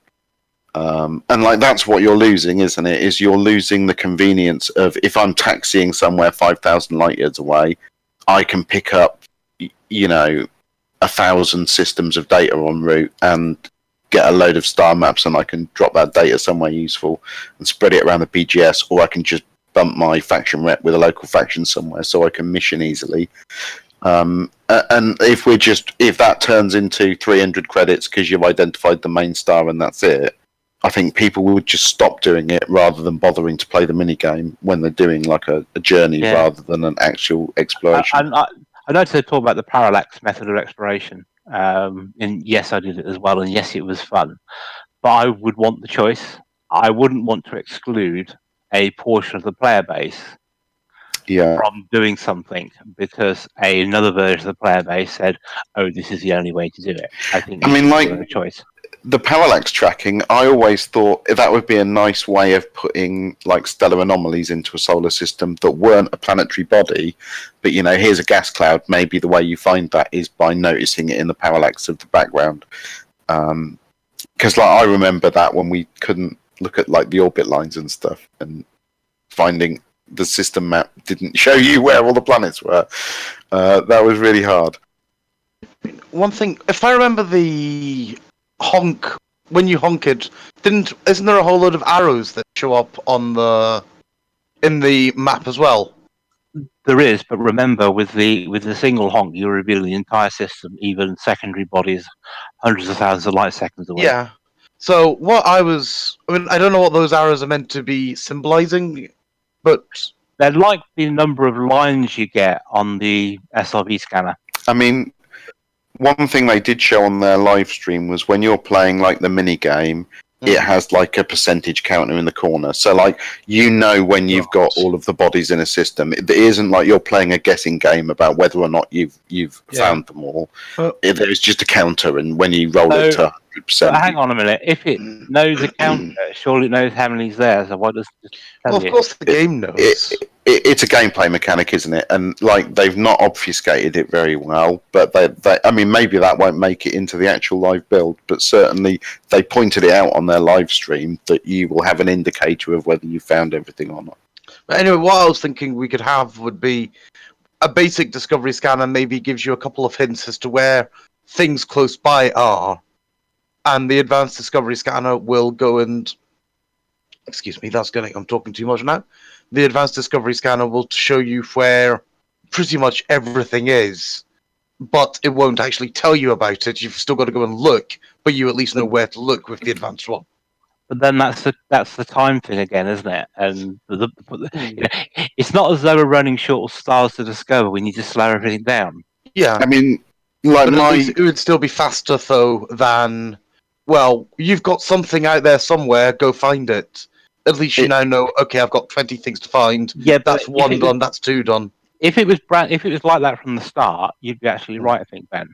but it hasn't been like that. People have got in them. I jump into a star, I flick the system map, I check for certain looking planets Yeah. while I'm refueling, and then I move on if there's nothing interesting. But that's what the composition stuff at the bottom of the screen's meant to be giving you indications of, isn't it? Yeah, but you can't see. There's no way. I don't think the Oh, come users on! see People that. can identify what things are from the SRV scanner. I'm sure they'll. I mean- they'll No, they can, translate, they can identify the type of rock in the SRV and you'll be able scanner. to They can't identify the type of planet from it as well. I bet. They actually said that in their description on the live stream again. The mini game is basically a scanner that has gas giants at one end and solid bodies at the other end and a range in the middle, and you scan through the range of frequencies of bodies until you've identified them all. Yeah. So that to me at least is implying there's going to be a range that says I'm an Earth-like range, or I'm a rocky body, or I'm an ammonia world, or whatever. yeah, maybe you'll only find people scanning and worrying about the top third of the graph or whatever is the bit that is where all the money is.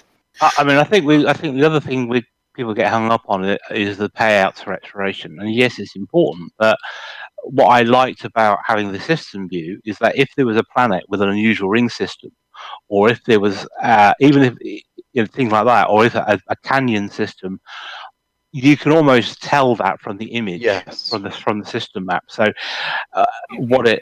you can decide very, very quickly whether or not it's something that you want to investigate, not because of the menu side, but because it's interesting to look at or fly around or land on. Yeah, And that's having to do that is it's part of your exploration workflow, isn't it? You bong a system, you look at the system map, you go, "No, there's nothing interesting here." Or in the next system, you're like, "Oh, that planet looks interesting. I'll make a beeline for it," and ignore everything else. And that bit of the exploration gameplay workflow is the bit that's being removed or changed, isn't it? Yeah, and we need to see how it plays out. But my concern is usually by the time stuff gets in beta, the mechanics are locked down and it's too late to do anything about it. I mean, on a plus note, though, they had 600 pages of people in their forum thread pointing that out, and they actually did say, "We have noticed a large quantity of people pointing this out, and it's under consideration." Yeah, but isn't the worrying thing is that must have been considered in the design stage? Surely it's an obvious thing to bring up when you're designing something. What about how it works currently, and what will the reaction be when it's changed? Surely that's an obvious question, isn't it? I mean, this is the kind of thing where you'd hope that Frontier maybe have a group of people that they can talk to and run ideas past. Well, we know that Like the Triple Elite groups and things like that, they can go up and run this past them and say, "Guys, this is what we're thinking. How about this?" I felt like over the last, I don't know, maybe year or 18 months, though, they don't. Maybe it's just we don't publicly see it as much, but I don't hear about them engaging with the Triple Elite groups and some of the bigger groups on that kind of thing as much anymore. I wish we did. It'd be really interesting to hear what those people are telling them. I think it was Ed.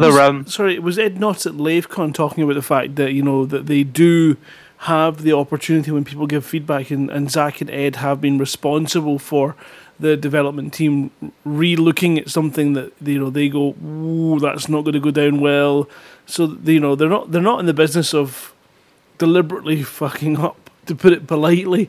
So I think if you put your feedback to them, they will pass it on to the relevant department, and then fingers crossed, not make decisions that are based on what they can do rather than what they want to achieve, which is always a trade-off. I guess where I'm coming from is, though, Cow, is the stage at which that feedback gets listened to, it's then too late to change the fundamental design. I see. Okay. Yeah, agreed. It would be nice if Frontier would engage people at a situation where it's not too late to do anything with. Hopefully that's the case here. I mean, I don't feel like this is a system that they have implemented in the background already and are ready to roll out in a few weeks. But I mean, maybe I'm wrong about that. And there's not a lot of year left to redesign it. Well, I guess we'll find out in a couple of weeks. So I mean, it was. I can understand where if you like, the purist exploration people come from, because I enjoy an exploration challenge, and I've got over 1 million light years under the belt. So I've done a bit of exploration, and I know the attraction of seeking stuff out, which is why I don't want them to get rid of the minigame. I just want them to give people a choice. Add the minigame rather than replace with it. Add the minigame, but increase the rewards, make it some kind of, I wouldn't say penalty, but make it some kind of consequence for choosing the easy route. Yeah. And give players a choice, because especially blaze your own trail, not be forced down a route. The thing that they haven't really talked about with regards to the new scanners and things is that you can use exploration data in quite a few ways on the BGS for either pushing faction, influence, or reputation. And I do wonder if there are implied effects of these changes. Will just bonging a system have a much smaller effect on an influence drop now? And will only planetary mapped things push the BGS? Or, I'll be interested to see how much beyond just the basic exploration it also affects the other aspects of the game. I guess we should see in a couple of weeks when it happens. I mean, in terms of percentage, I think the changes they've talked about are very beneficial. There is, as I say, just a concern that the starting point of exploration, the discovery scanner, it will be fun for a while, and I'm not sure how many of you guys do. Any of you find it fun trundling around the planet looking for arsenic? I absolutely. Yeah, finding material. There's so many things I do enjoy on a planet's surface. Going looking for engineering materials is something that I find hateful. If you then have to have. Yeah, I mean, I'm out almost at Beagle Point now, so I've been honking and scooping and. There's something to be said about when you look in your map, you only go towards planets that interest you, or you have that particular OCD moment of there's 264 bodies in this system and I'm going to get them all, and regretting it deeply when you get 14 grand when you get back to Station 4. But there's a sense of achievement there, and I quite like the idea of the probes. But yeah, the probes to me sound a lot more fun than just I will fly up to 2,000 light seconds and point my nose at a planet and get more information. I think it's really cool. And I think that just sounds amazing. And I even think that the mini game, like Sean said, that doesn't sound not fun. It's just I don't want to feel like I have to do that on every damn system I jump through in a 300 system. Yeah. I guess the kind of bit that we're all concerned about is if I jump in and honk and I'm on the way somewhere, and then the honk gives me the information I want to know whether or not there's anything I want to investigate further. And to make that section into a game means you're wasting time in a potentially uninteresting system for whatever it is you're currently doing. So, you should It's just slowing you down, isn't it? Maybe if they reduced the information that the traditional honk gives you, so that you can have a quick, maybe even not even a representation of the system, but a kind of likelihood of percentages of what bodies might be there, and then play the minigame to reduce that further. Here's an idea, actually. How about, remember when we had the wireframe of the planets?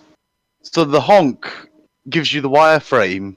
That's no difference in timing to faffing around, twiddling your knob and looking for the signal. Well, yeah, but, you're saying that with the current map, we go off and we get all these pretty indications. But we didn't have them for a long, long time. So, why not go back that way? And if you want your pretty little bits, go off and do the extra mile. Well, because we've had the honk and go for so long. Yeah, it would still give you honk and go. It would still show you where the planets are. It just wouldn't show you that. Oh, that's a shiny one. I think the key issue is that as I am currently an explorer, although I might not actually get there, even though I'm painfully close. But, it's the ability to go to a system, and I think the key issue that this offers everybody is the opportunity to find all the stuff that Frontier keep telling us is out there that nobody's found yet. And that's the huge, huge positive for this new exploration system. The concern is that they have overcomplicated the time involved in traveling and just capturing. So, for example, the way that we do currently explore is you go jump, honk, scoop, quick look, nope, next, and you keep doing that all the way, and then you might get to a point where actually you're feeling a little bit more, I'm going to scan a couple of things here and just see what's going on. At no point do we as explorers at this current point, unless we're out to do it, do we think, I'll go and scan all the planets and see if there's anything interesting that I can go and look at.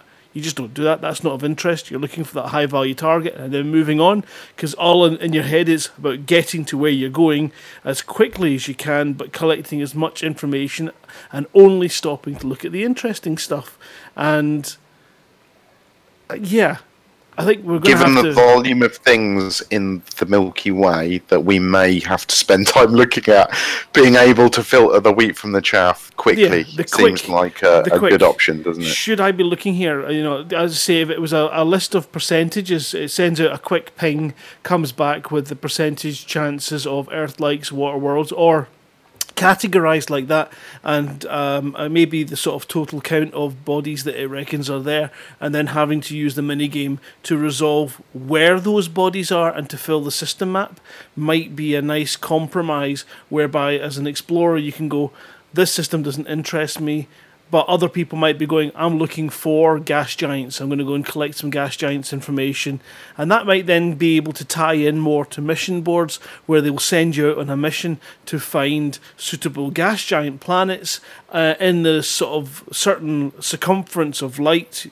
years, and then you've got a reason for using all three. So your honk to get a quick breakdown, is it worth looking here? Your scans to identify the bodies more specifically, and then your drones, your faking thingies, probes. When you go off and lob your balls over the planet. Yeah, then that for the more detailed planetary information would be, I think, a nice system that would allow us all to continue to play without going, well, I ain't going to bother looking at anything anymore, I'm just going to go to where I'm going, do it there, and then come back and wait for someone else to tell me that there's an important system somewhere. I mean, I think that's the thing, isn't it? No one's going to mind playing either of those mini-games if they know that the end result is they're getting something interesting, but everyone's going to care when it's another rocky body. Yeah, but as I said, that's the other thing, though, Cal. I mean, you want the choice, though, don't you? You want to have that choice between, I don't care. I'll just need to get to Colonia to do what I want to do, and I don't really care what's on the way, but I just want to get a little bit of, Well, yeah, because if you're on your way and you suddenly go honk, and then you go, oh, crikey, that could be an Earth-like. Oh, it's quite far away. It's worth a shot. And I think, if the first honk was a percentage chance, so that you're not necessarily guaranteed a return on what it says, but that the percentages are enough of a hint that it's worth you thinking, it's only 50% chance of an Earth-like, or 60% And I can hear the RNG police siren wailing at you already. Can I give a quick shout-out to Reliant Saber, who's come off and raided us as well, please? So, hi, Commander. Hey. Hi, Commander, and... Yeah, the other thing that kind of hit my sensibility button is we've had telescopes since Galileo, so why can't we use a telescope just to look out of the window? And why do we have to faff around with twiddling knobs? Why can't we just look out the window and use a telescope at stuff to see what it looked like? Yeah, well, I mean, there's all sorts of questions there. Why can't I jump into a system, fire a probe off, and go to sleep for 8 hours and have the whole system mapped when I wake up? They've got to make some concessions to gameplay, haven't they, over simulation or realism? They have, but it's such an obvious one. Why can't I use a telescope? It just seems... But anyway, so the other good thing they did mention, touching on something Cal said, though, and it is good, is they are improving the way in which points of interest are displayed on planets. So if you come across a planet with a Braintree forest or Guardian ruins or whatnot, then the probes will reveal where on that planet's surface the structure. Yeah, I think that's great. There's also a thing, isn't there? Like you could find a Thargoid structure on the surface and scan it, and then you get a sort of a system map entry for it so that you can go there again. But finding it in the first place, if you don't have like a third-party website telling you where to look or whatever, is actually quite tricky. So being able to just discover that stuff in the game without using external tools, that is a great step. Yeah, I mean, they are not, though, as far as we know, allowing you to use like a GPS on a planet's surface. You still have to either use a third-party tool or fly around until you find it. Is that right? I was maybe under the mistaken impression that, like in the same way, if I've gone and scanned a nav beacon on a planet, not a nav beacon, a tourist beacon on a planet's surface, and it then shows up in my system map, I thought that's how they would work with the probe. So if you do a full mapping of a planet's surface and there are any like landing sites of note, they would show up as sub-sites on the body. It does, but I was just thinking about generally if I wanted to find a location that isn't a POI, I don't know, let's say maybe there's an unusual rock formation or a deep crater or a high mountain or something like that of interest. Well, hopefully with the new system, that interesting rock formation or whatever, if it's tagged in their back end, that could just show up as a POI once you've scanned the system, and just like that Thargoid site does or whatever. Maybe that's how we will be breadcrumbed to the things that have been in the game forever that no one's ever found, because there's like 100 million planetary bodies to explore.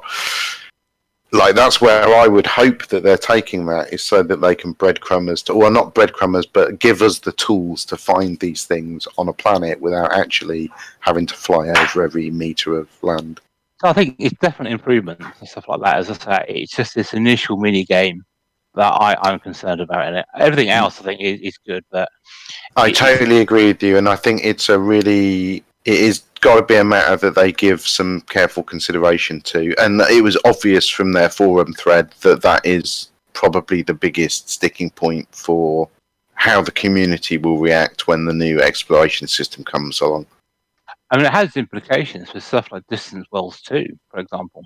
If the Honk and Go isn't available for Distant Worlds 2, I wonder how many people are going to think, oh, I'm not doing that for the next 3 months.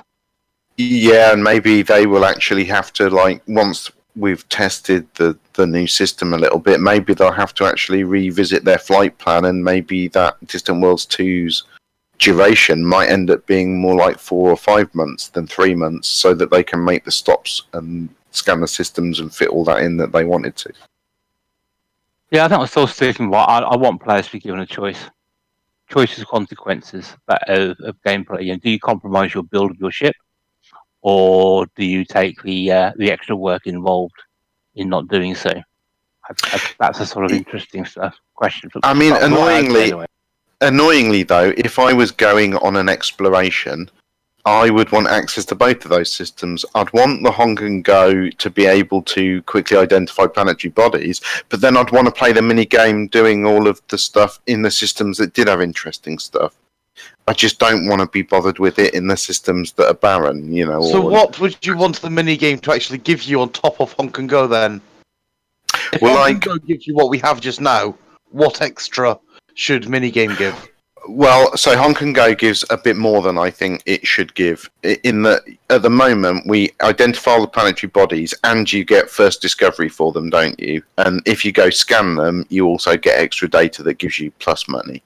But Honk and Go doesn't actually give you any discovered data. You actually have to surface scan it or scan it manually. In that case, then it should be exactly what we have now, and you play the first mini game to get first discovered by a planet, and you play the new mini game with the probes if you want the mapped by tag. Both mini games are involved in getting a different tag on a system, but you could still bong the system and pick where you wanted to go and play those mini games at.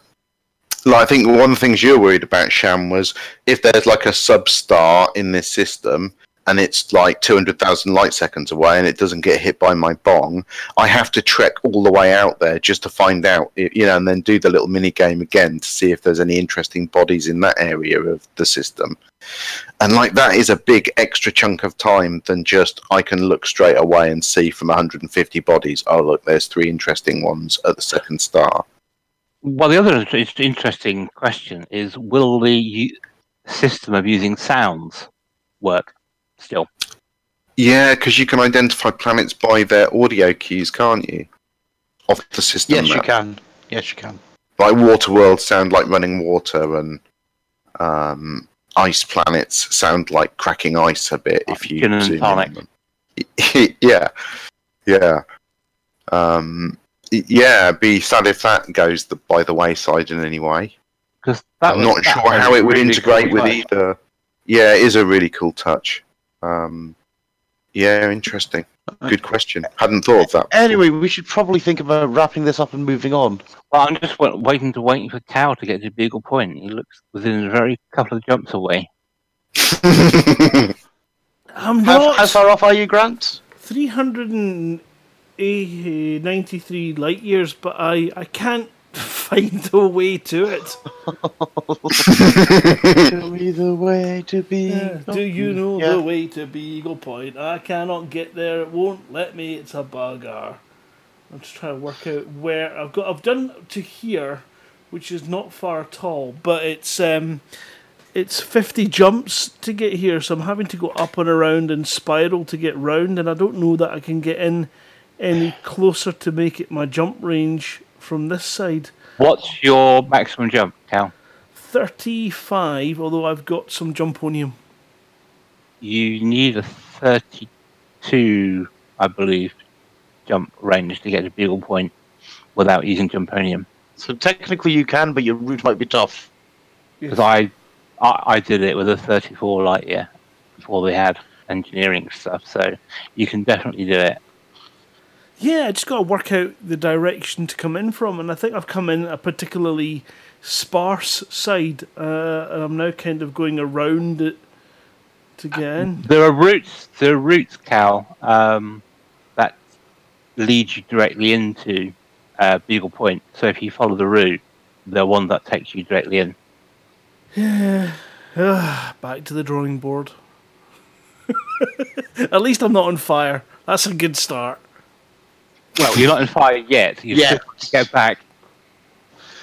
Anyway, should we move on to the community corner, or is there anything else that we need to talk about this? No, I don't think so. We'll just have to see what the beta gives. It could well be way better than we think, and we are talking nonsense as usual. Or it could mean that we need to provide some detailed feedback. Yeah, I'm certainly looking forward to trying it out. Right, can somebody who can actually talk about the community corner stuff, please? Or at least introduce it. Or I can introduce it and someone else can talk about it. So, yeah, Colin's gone off and said in Top Shift 108 he did the event. We know about that. He's already talked about that, hasn't he? He has a little Yeah, has anybody looked at Commander Fridge's Elite Dangerous box edition of the Eagle? No. Okay, do you remember a while back we had someone who went off and made the Sidewinder, and they worked out basically how all the modules fitted together inside the Sidewinder and where you'd go off and lift, and they showed you a VR. Oh, yes, I remember that. Yes. So and it's the same sort of thing for an Eagle. Yeah, so Fridge is doing similar idea, but for the Eagle, which it's always nice when people go off and work this out. Yeah, that's really cool. And we've got a bit of a visual gag here with, we got a guy, the ship recognition charts. So we do have a ship recognition chart for the Federal Corvette ironing board, the Python as a platypus, the crate as a dinner table. That looks great. It does, doesn't it? The Type 10 Defender as a space turtle, with or without elephants and planets on it. The Federal assault ships and so on as doorstops. I actually think the crate would make quite a good doorstop, to be honest, or the Cobra would be a good one. You know, I could see yourself wedging a Cobra into a door and just like, no, you're not going anywhere now. Yeah. And the Type 9 Heavy as a stack of pancakes. Dropping in maple syrup or not, I guess, depending on your point of view. Yeah, we'll put a link to that in the show notes so you can go check it out. Definitely. That'd be cool looking. I like that. That ship recognition chart really made me smile. I just want to see more ships now. There's only like 6 done, so excellent job, Commander Terranova. Yeah, something like that. But where are the other like 20 odd, please? I haven't seen this Reddit's real life. Who? I'm going to make a guess and say that was Colin, but did anybody else do it? I haven't seen this. It looks like a giant Reddit post of awful. Okay, well, we'll link it, and I guess this is something Colin's found, and Colin's had to go off and deal with in real life and can't talk about it. I saw Commander Exegeus, however you pronounce his name. He did a review of a lot of the hot asses that you can get these days, all the way from the Thrustmaster T-Flight Hot Ass X, all the way up to these new custom bespoke ones that are even more expensive than the Thrustmaster Warthog. Wow. Yeah, incredible. Have any of them got a twist yaw? All of them apart from the Warthog.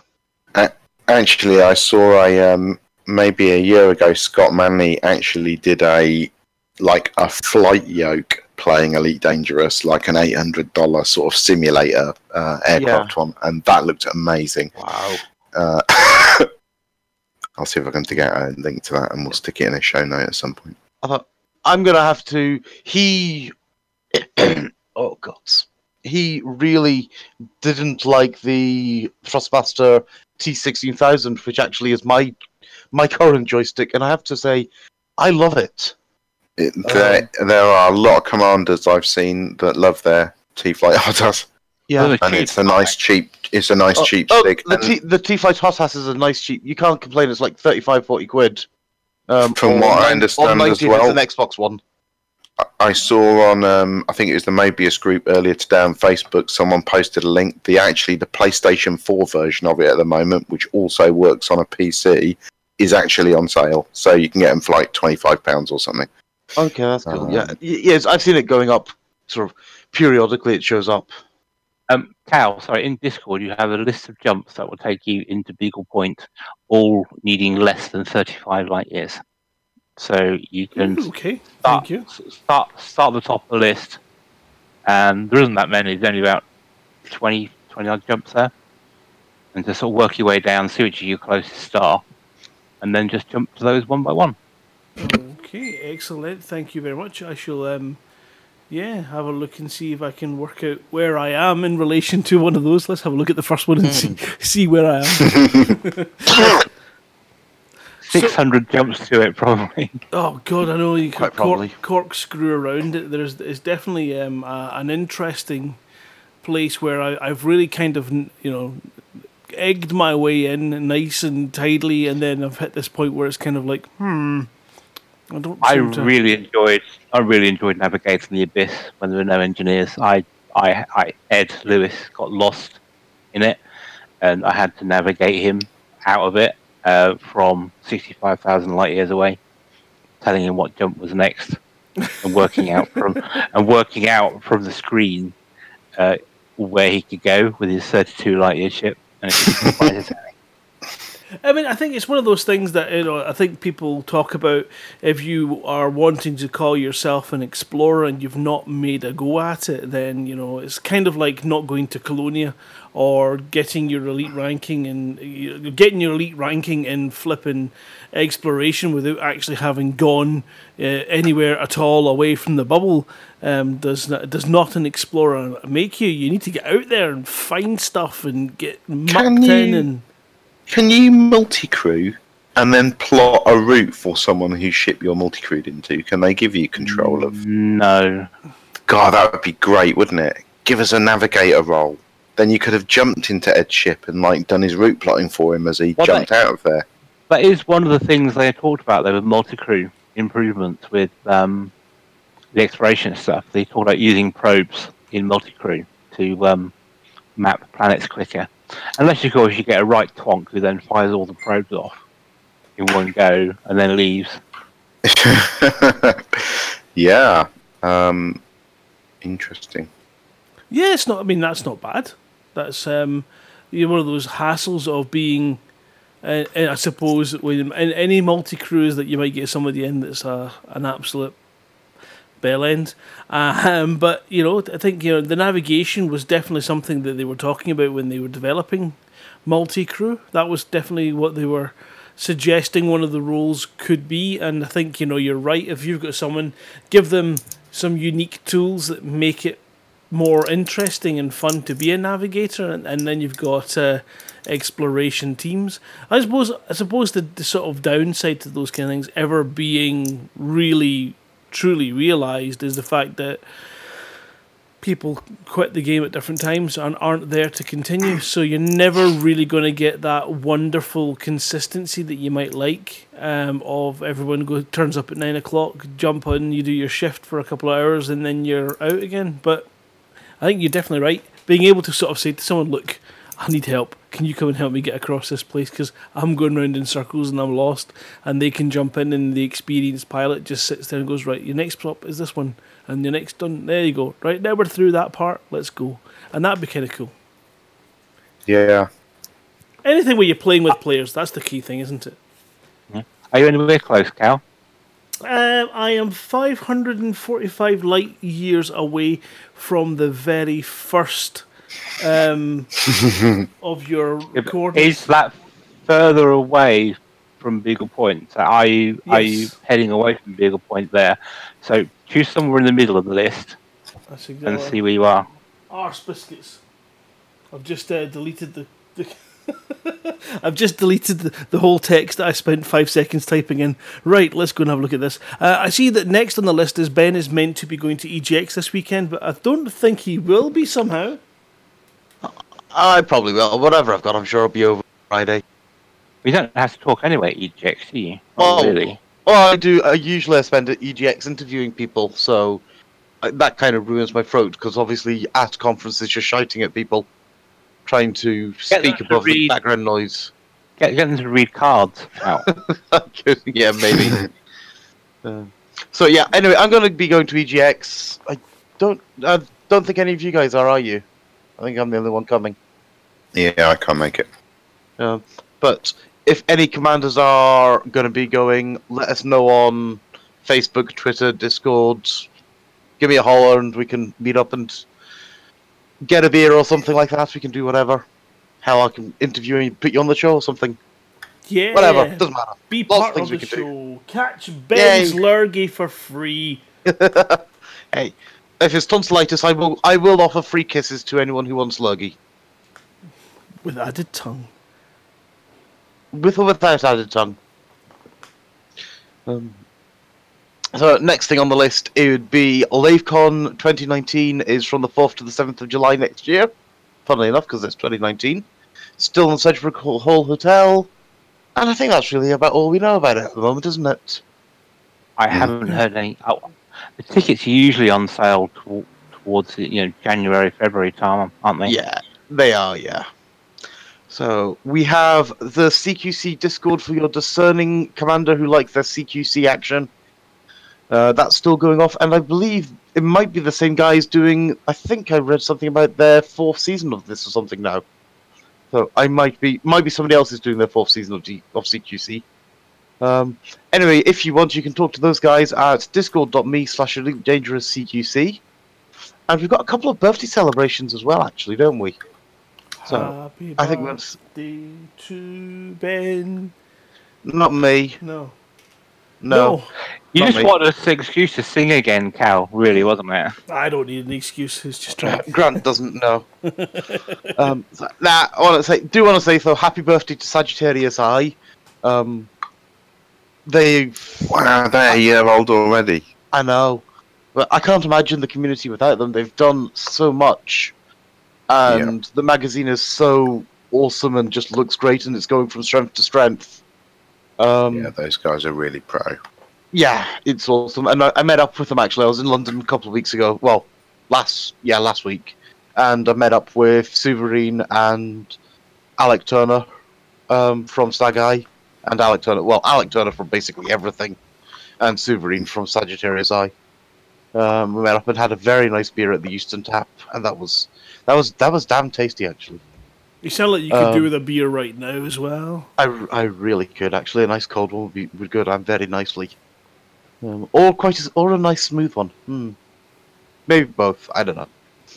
And celebrating their third birthday is our baby sister, who's kind of bigger, fatter, uglier, more disturbed, and further away. Thank God. Happy birthday, Steve Shaw. Sorry. the Hudson Orbital Radio. I can't believe you guys are 3 years old as well. And, it's scary, isn't it? It really is.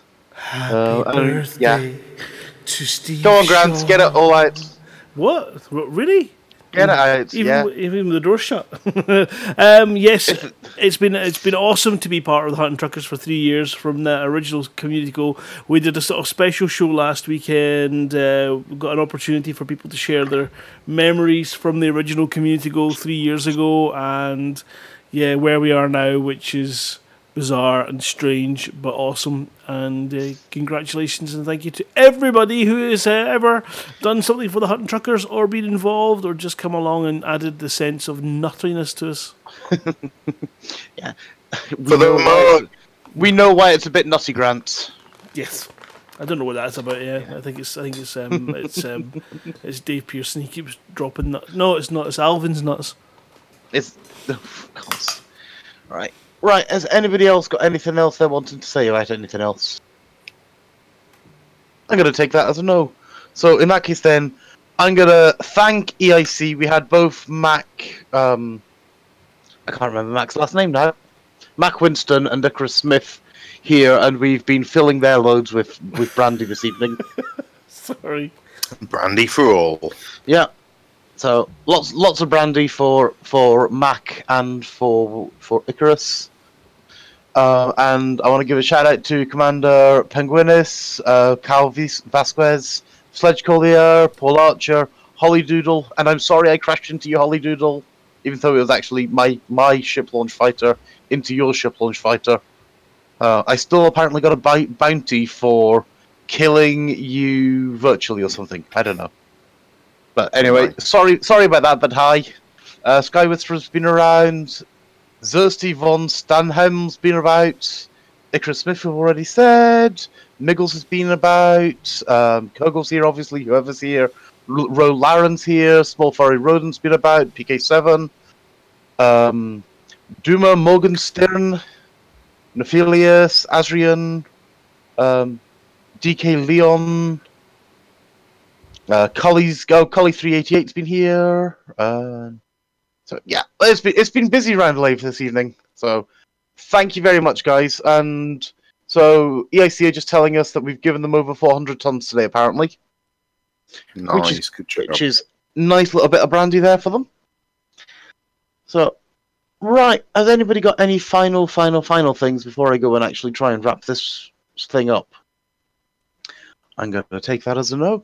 So, all right, let's see if I can do this without coughing. Go on, Ben. That's it for. You twat.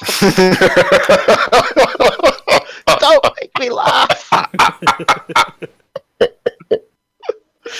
Just for that, Grant, you can finish it. That's it for another episode of Lave Radio. That's 9 degrees of separation from Ben's germs. If you would like to get in touch with the show, then only by proxy. By proxy. You can email info@laveradio.com. You can go to facebook.com/laveradio, @laveradio on Twitter. You can join our Discord chat channel by going to discord.io/laveradio. Or, if you want, and you're not banned, you can join our TeamSpeak server, where commanders come to hang out and chat. Teamspeak.laveradio.com. Lave Radio is recorded live-ish on a Tuesday evening at 8:30 p.m. BST, GMT, or any UK time, not game time, and streamed out on laveradio.com/live or on twitch.tv/laveradio as well. Thank you to whoever who is obviously in the chat. Hi, whoever. You get a personal thank you because it's in the notes, but it's not. Thank you to Ben for facing, certain death from the flesh-eating virus that's currently eating its way through his vocal cords. Thank you to Kurgle and to Shan, and thank you for the help getting me to BeagleCon. Beagle Point And thanks, of course, to poor old Colin, who is currently knee-deep in bodily fluids. Not in a good way. I think that's Not his own ones. Yeah, not his own. No, that would be disgusting. Somebody else's. That's even worse. Anyway, Yeah. and thank you to all of you commanders out there that joined us tonight, whether you're watching on Twitch or you're out there around the station. And I'm going to sing us out with a wonderful little song. Here we go, everyone. Hold on to your hats. Keep it tuned to late. No, I'm only joking. Until next time, fly safe. And if you can't do that, of course, fly dangerous.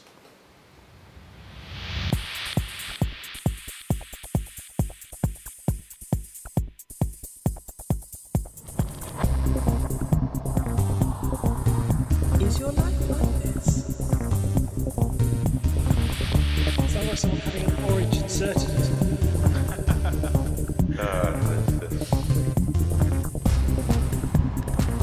Need a safe word. Space can be low.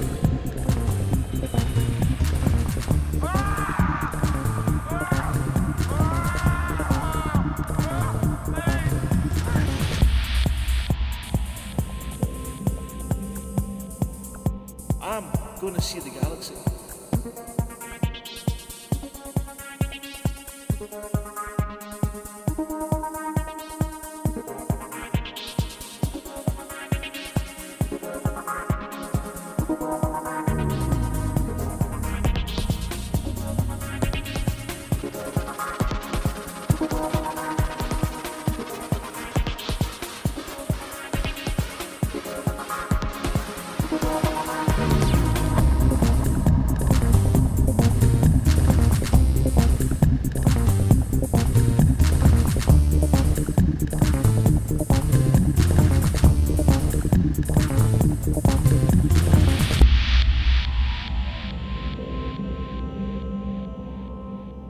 Ah, damn it. No worries, guys. Hold the fort for 2 seconds. I'll be right back.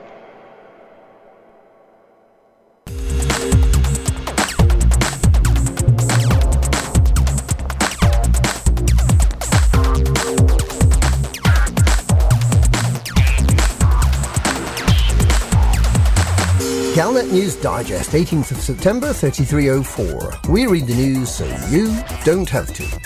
In this week's news, Expo in doubt as tech fails to deliver. 3-horse race under starter's orders.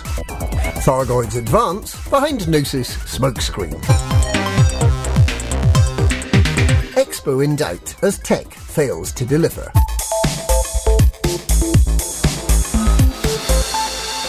Ethical investors are reported to have abandoned Herculean machines like rats leaving a sinking ship, following revelations that founder and owner Maddox Hurd has close links with the Red Family crime syndicate.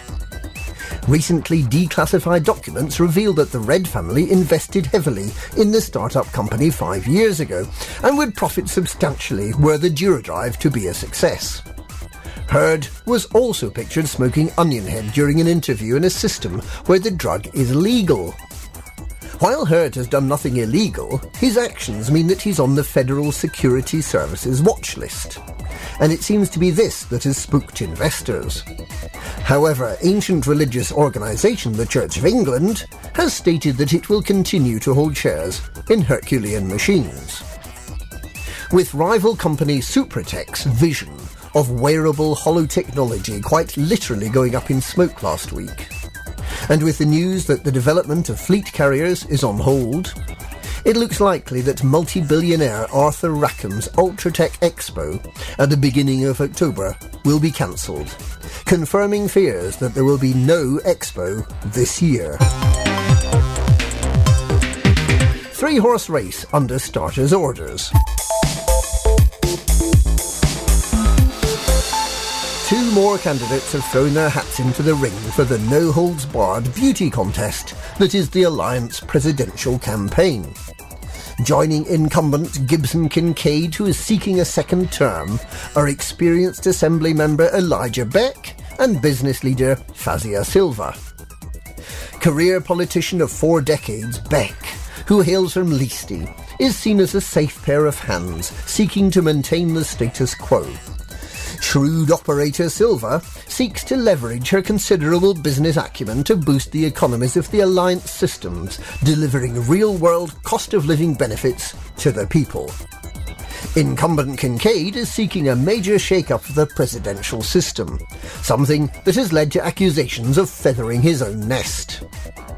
It looks like the presidency will be hotly contested in what may be the most important election of our lifetime. Polls show broadly equal support for all three candidates, and with the likely result too close to call, all three candidates will spend the next month pressing the flesh in Alioth and pointing out that although they have the strongest grassroots organisation, it's all going to come down to the turnout, and the only poll that matters is the one on election day, which in this case is Tuesday the 16th of October. This election could be a game changer. Thargoids advance behind Gnosis smokescreen. With all eyes on the now successfully concluded battle for the Gnosis, Tharg the Mighty's fleet of interceptors has moved inexorably closer to Sol. Last week, targeted system LFT-434 escaped attack, but Walgal has suffered damage, giving the tentacle-wielding aliens a bridgehead to both UGP-145 and Agastani, which at 29 light-years is the closest system to Sol yet targeted.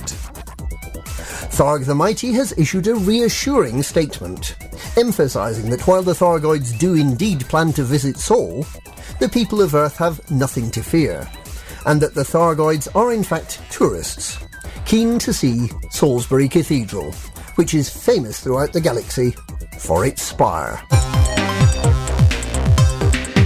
And that's this week's Galnet News. Galnet News, we read the news so you don't have to.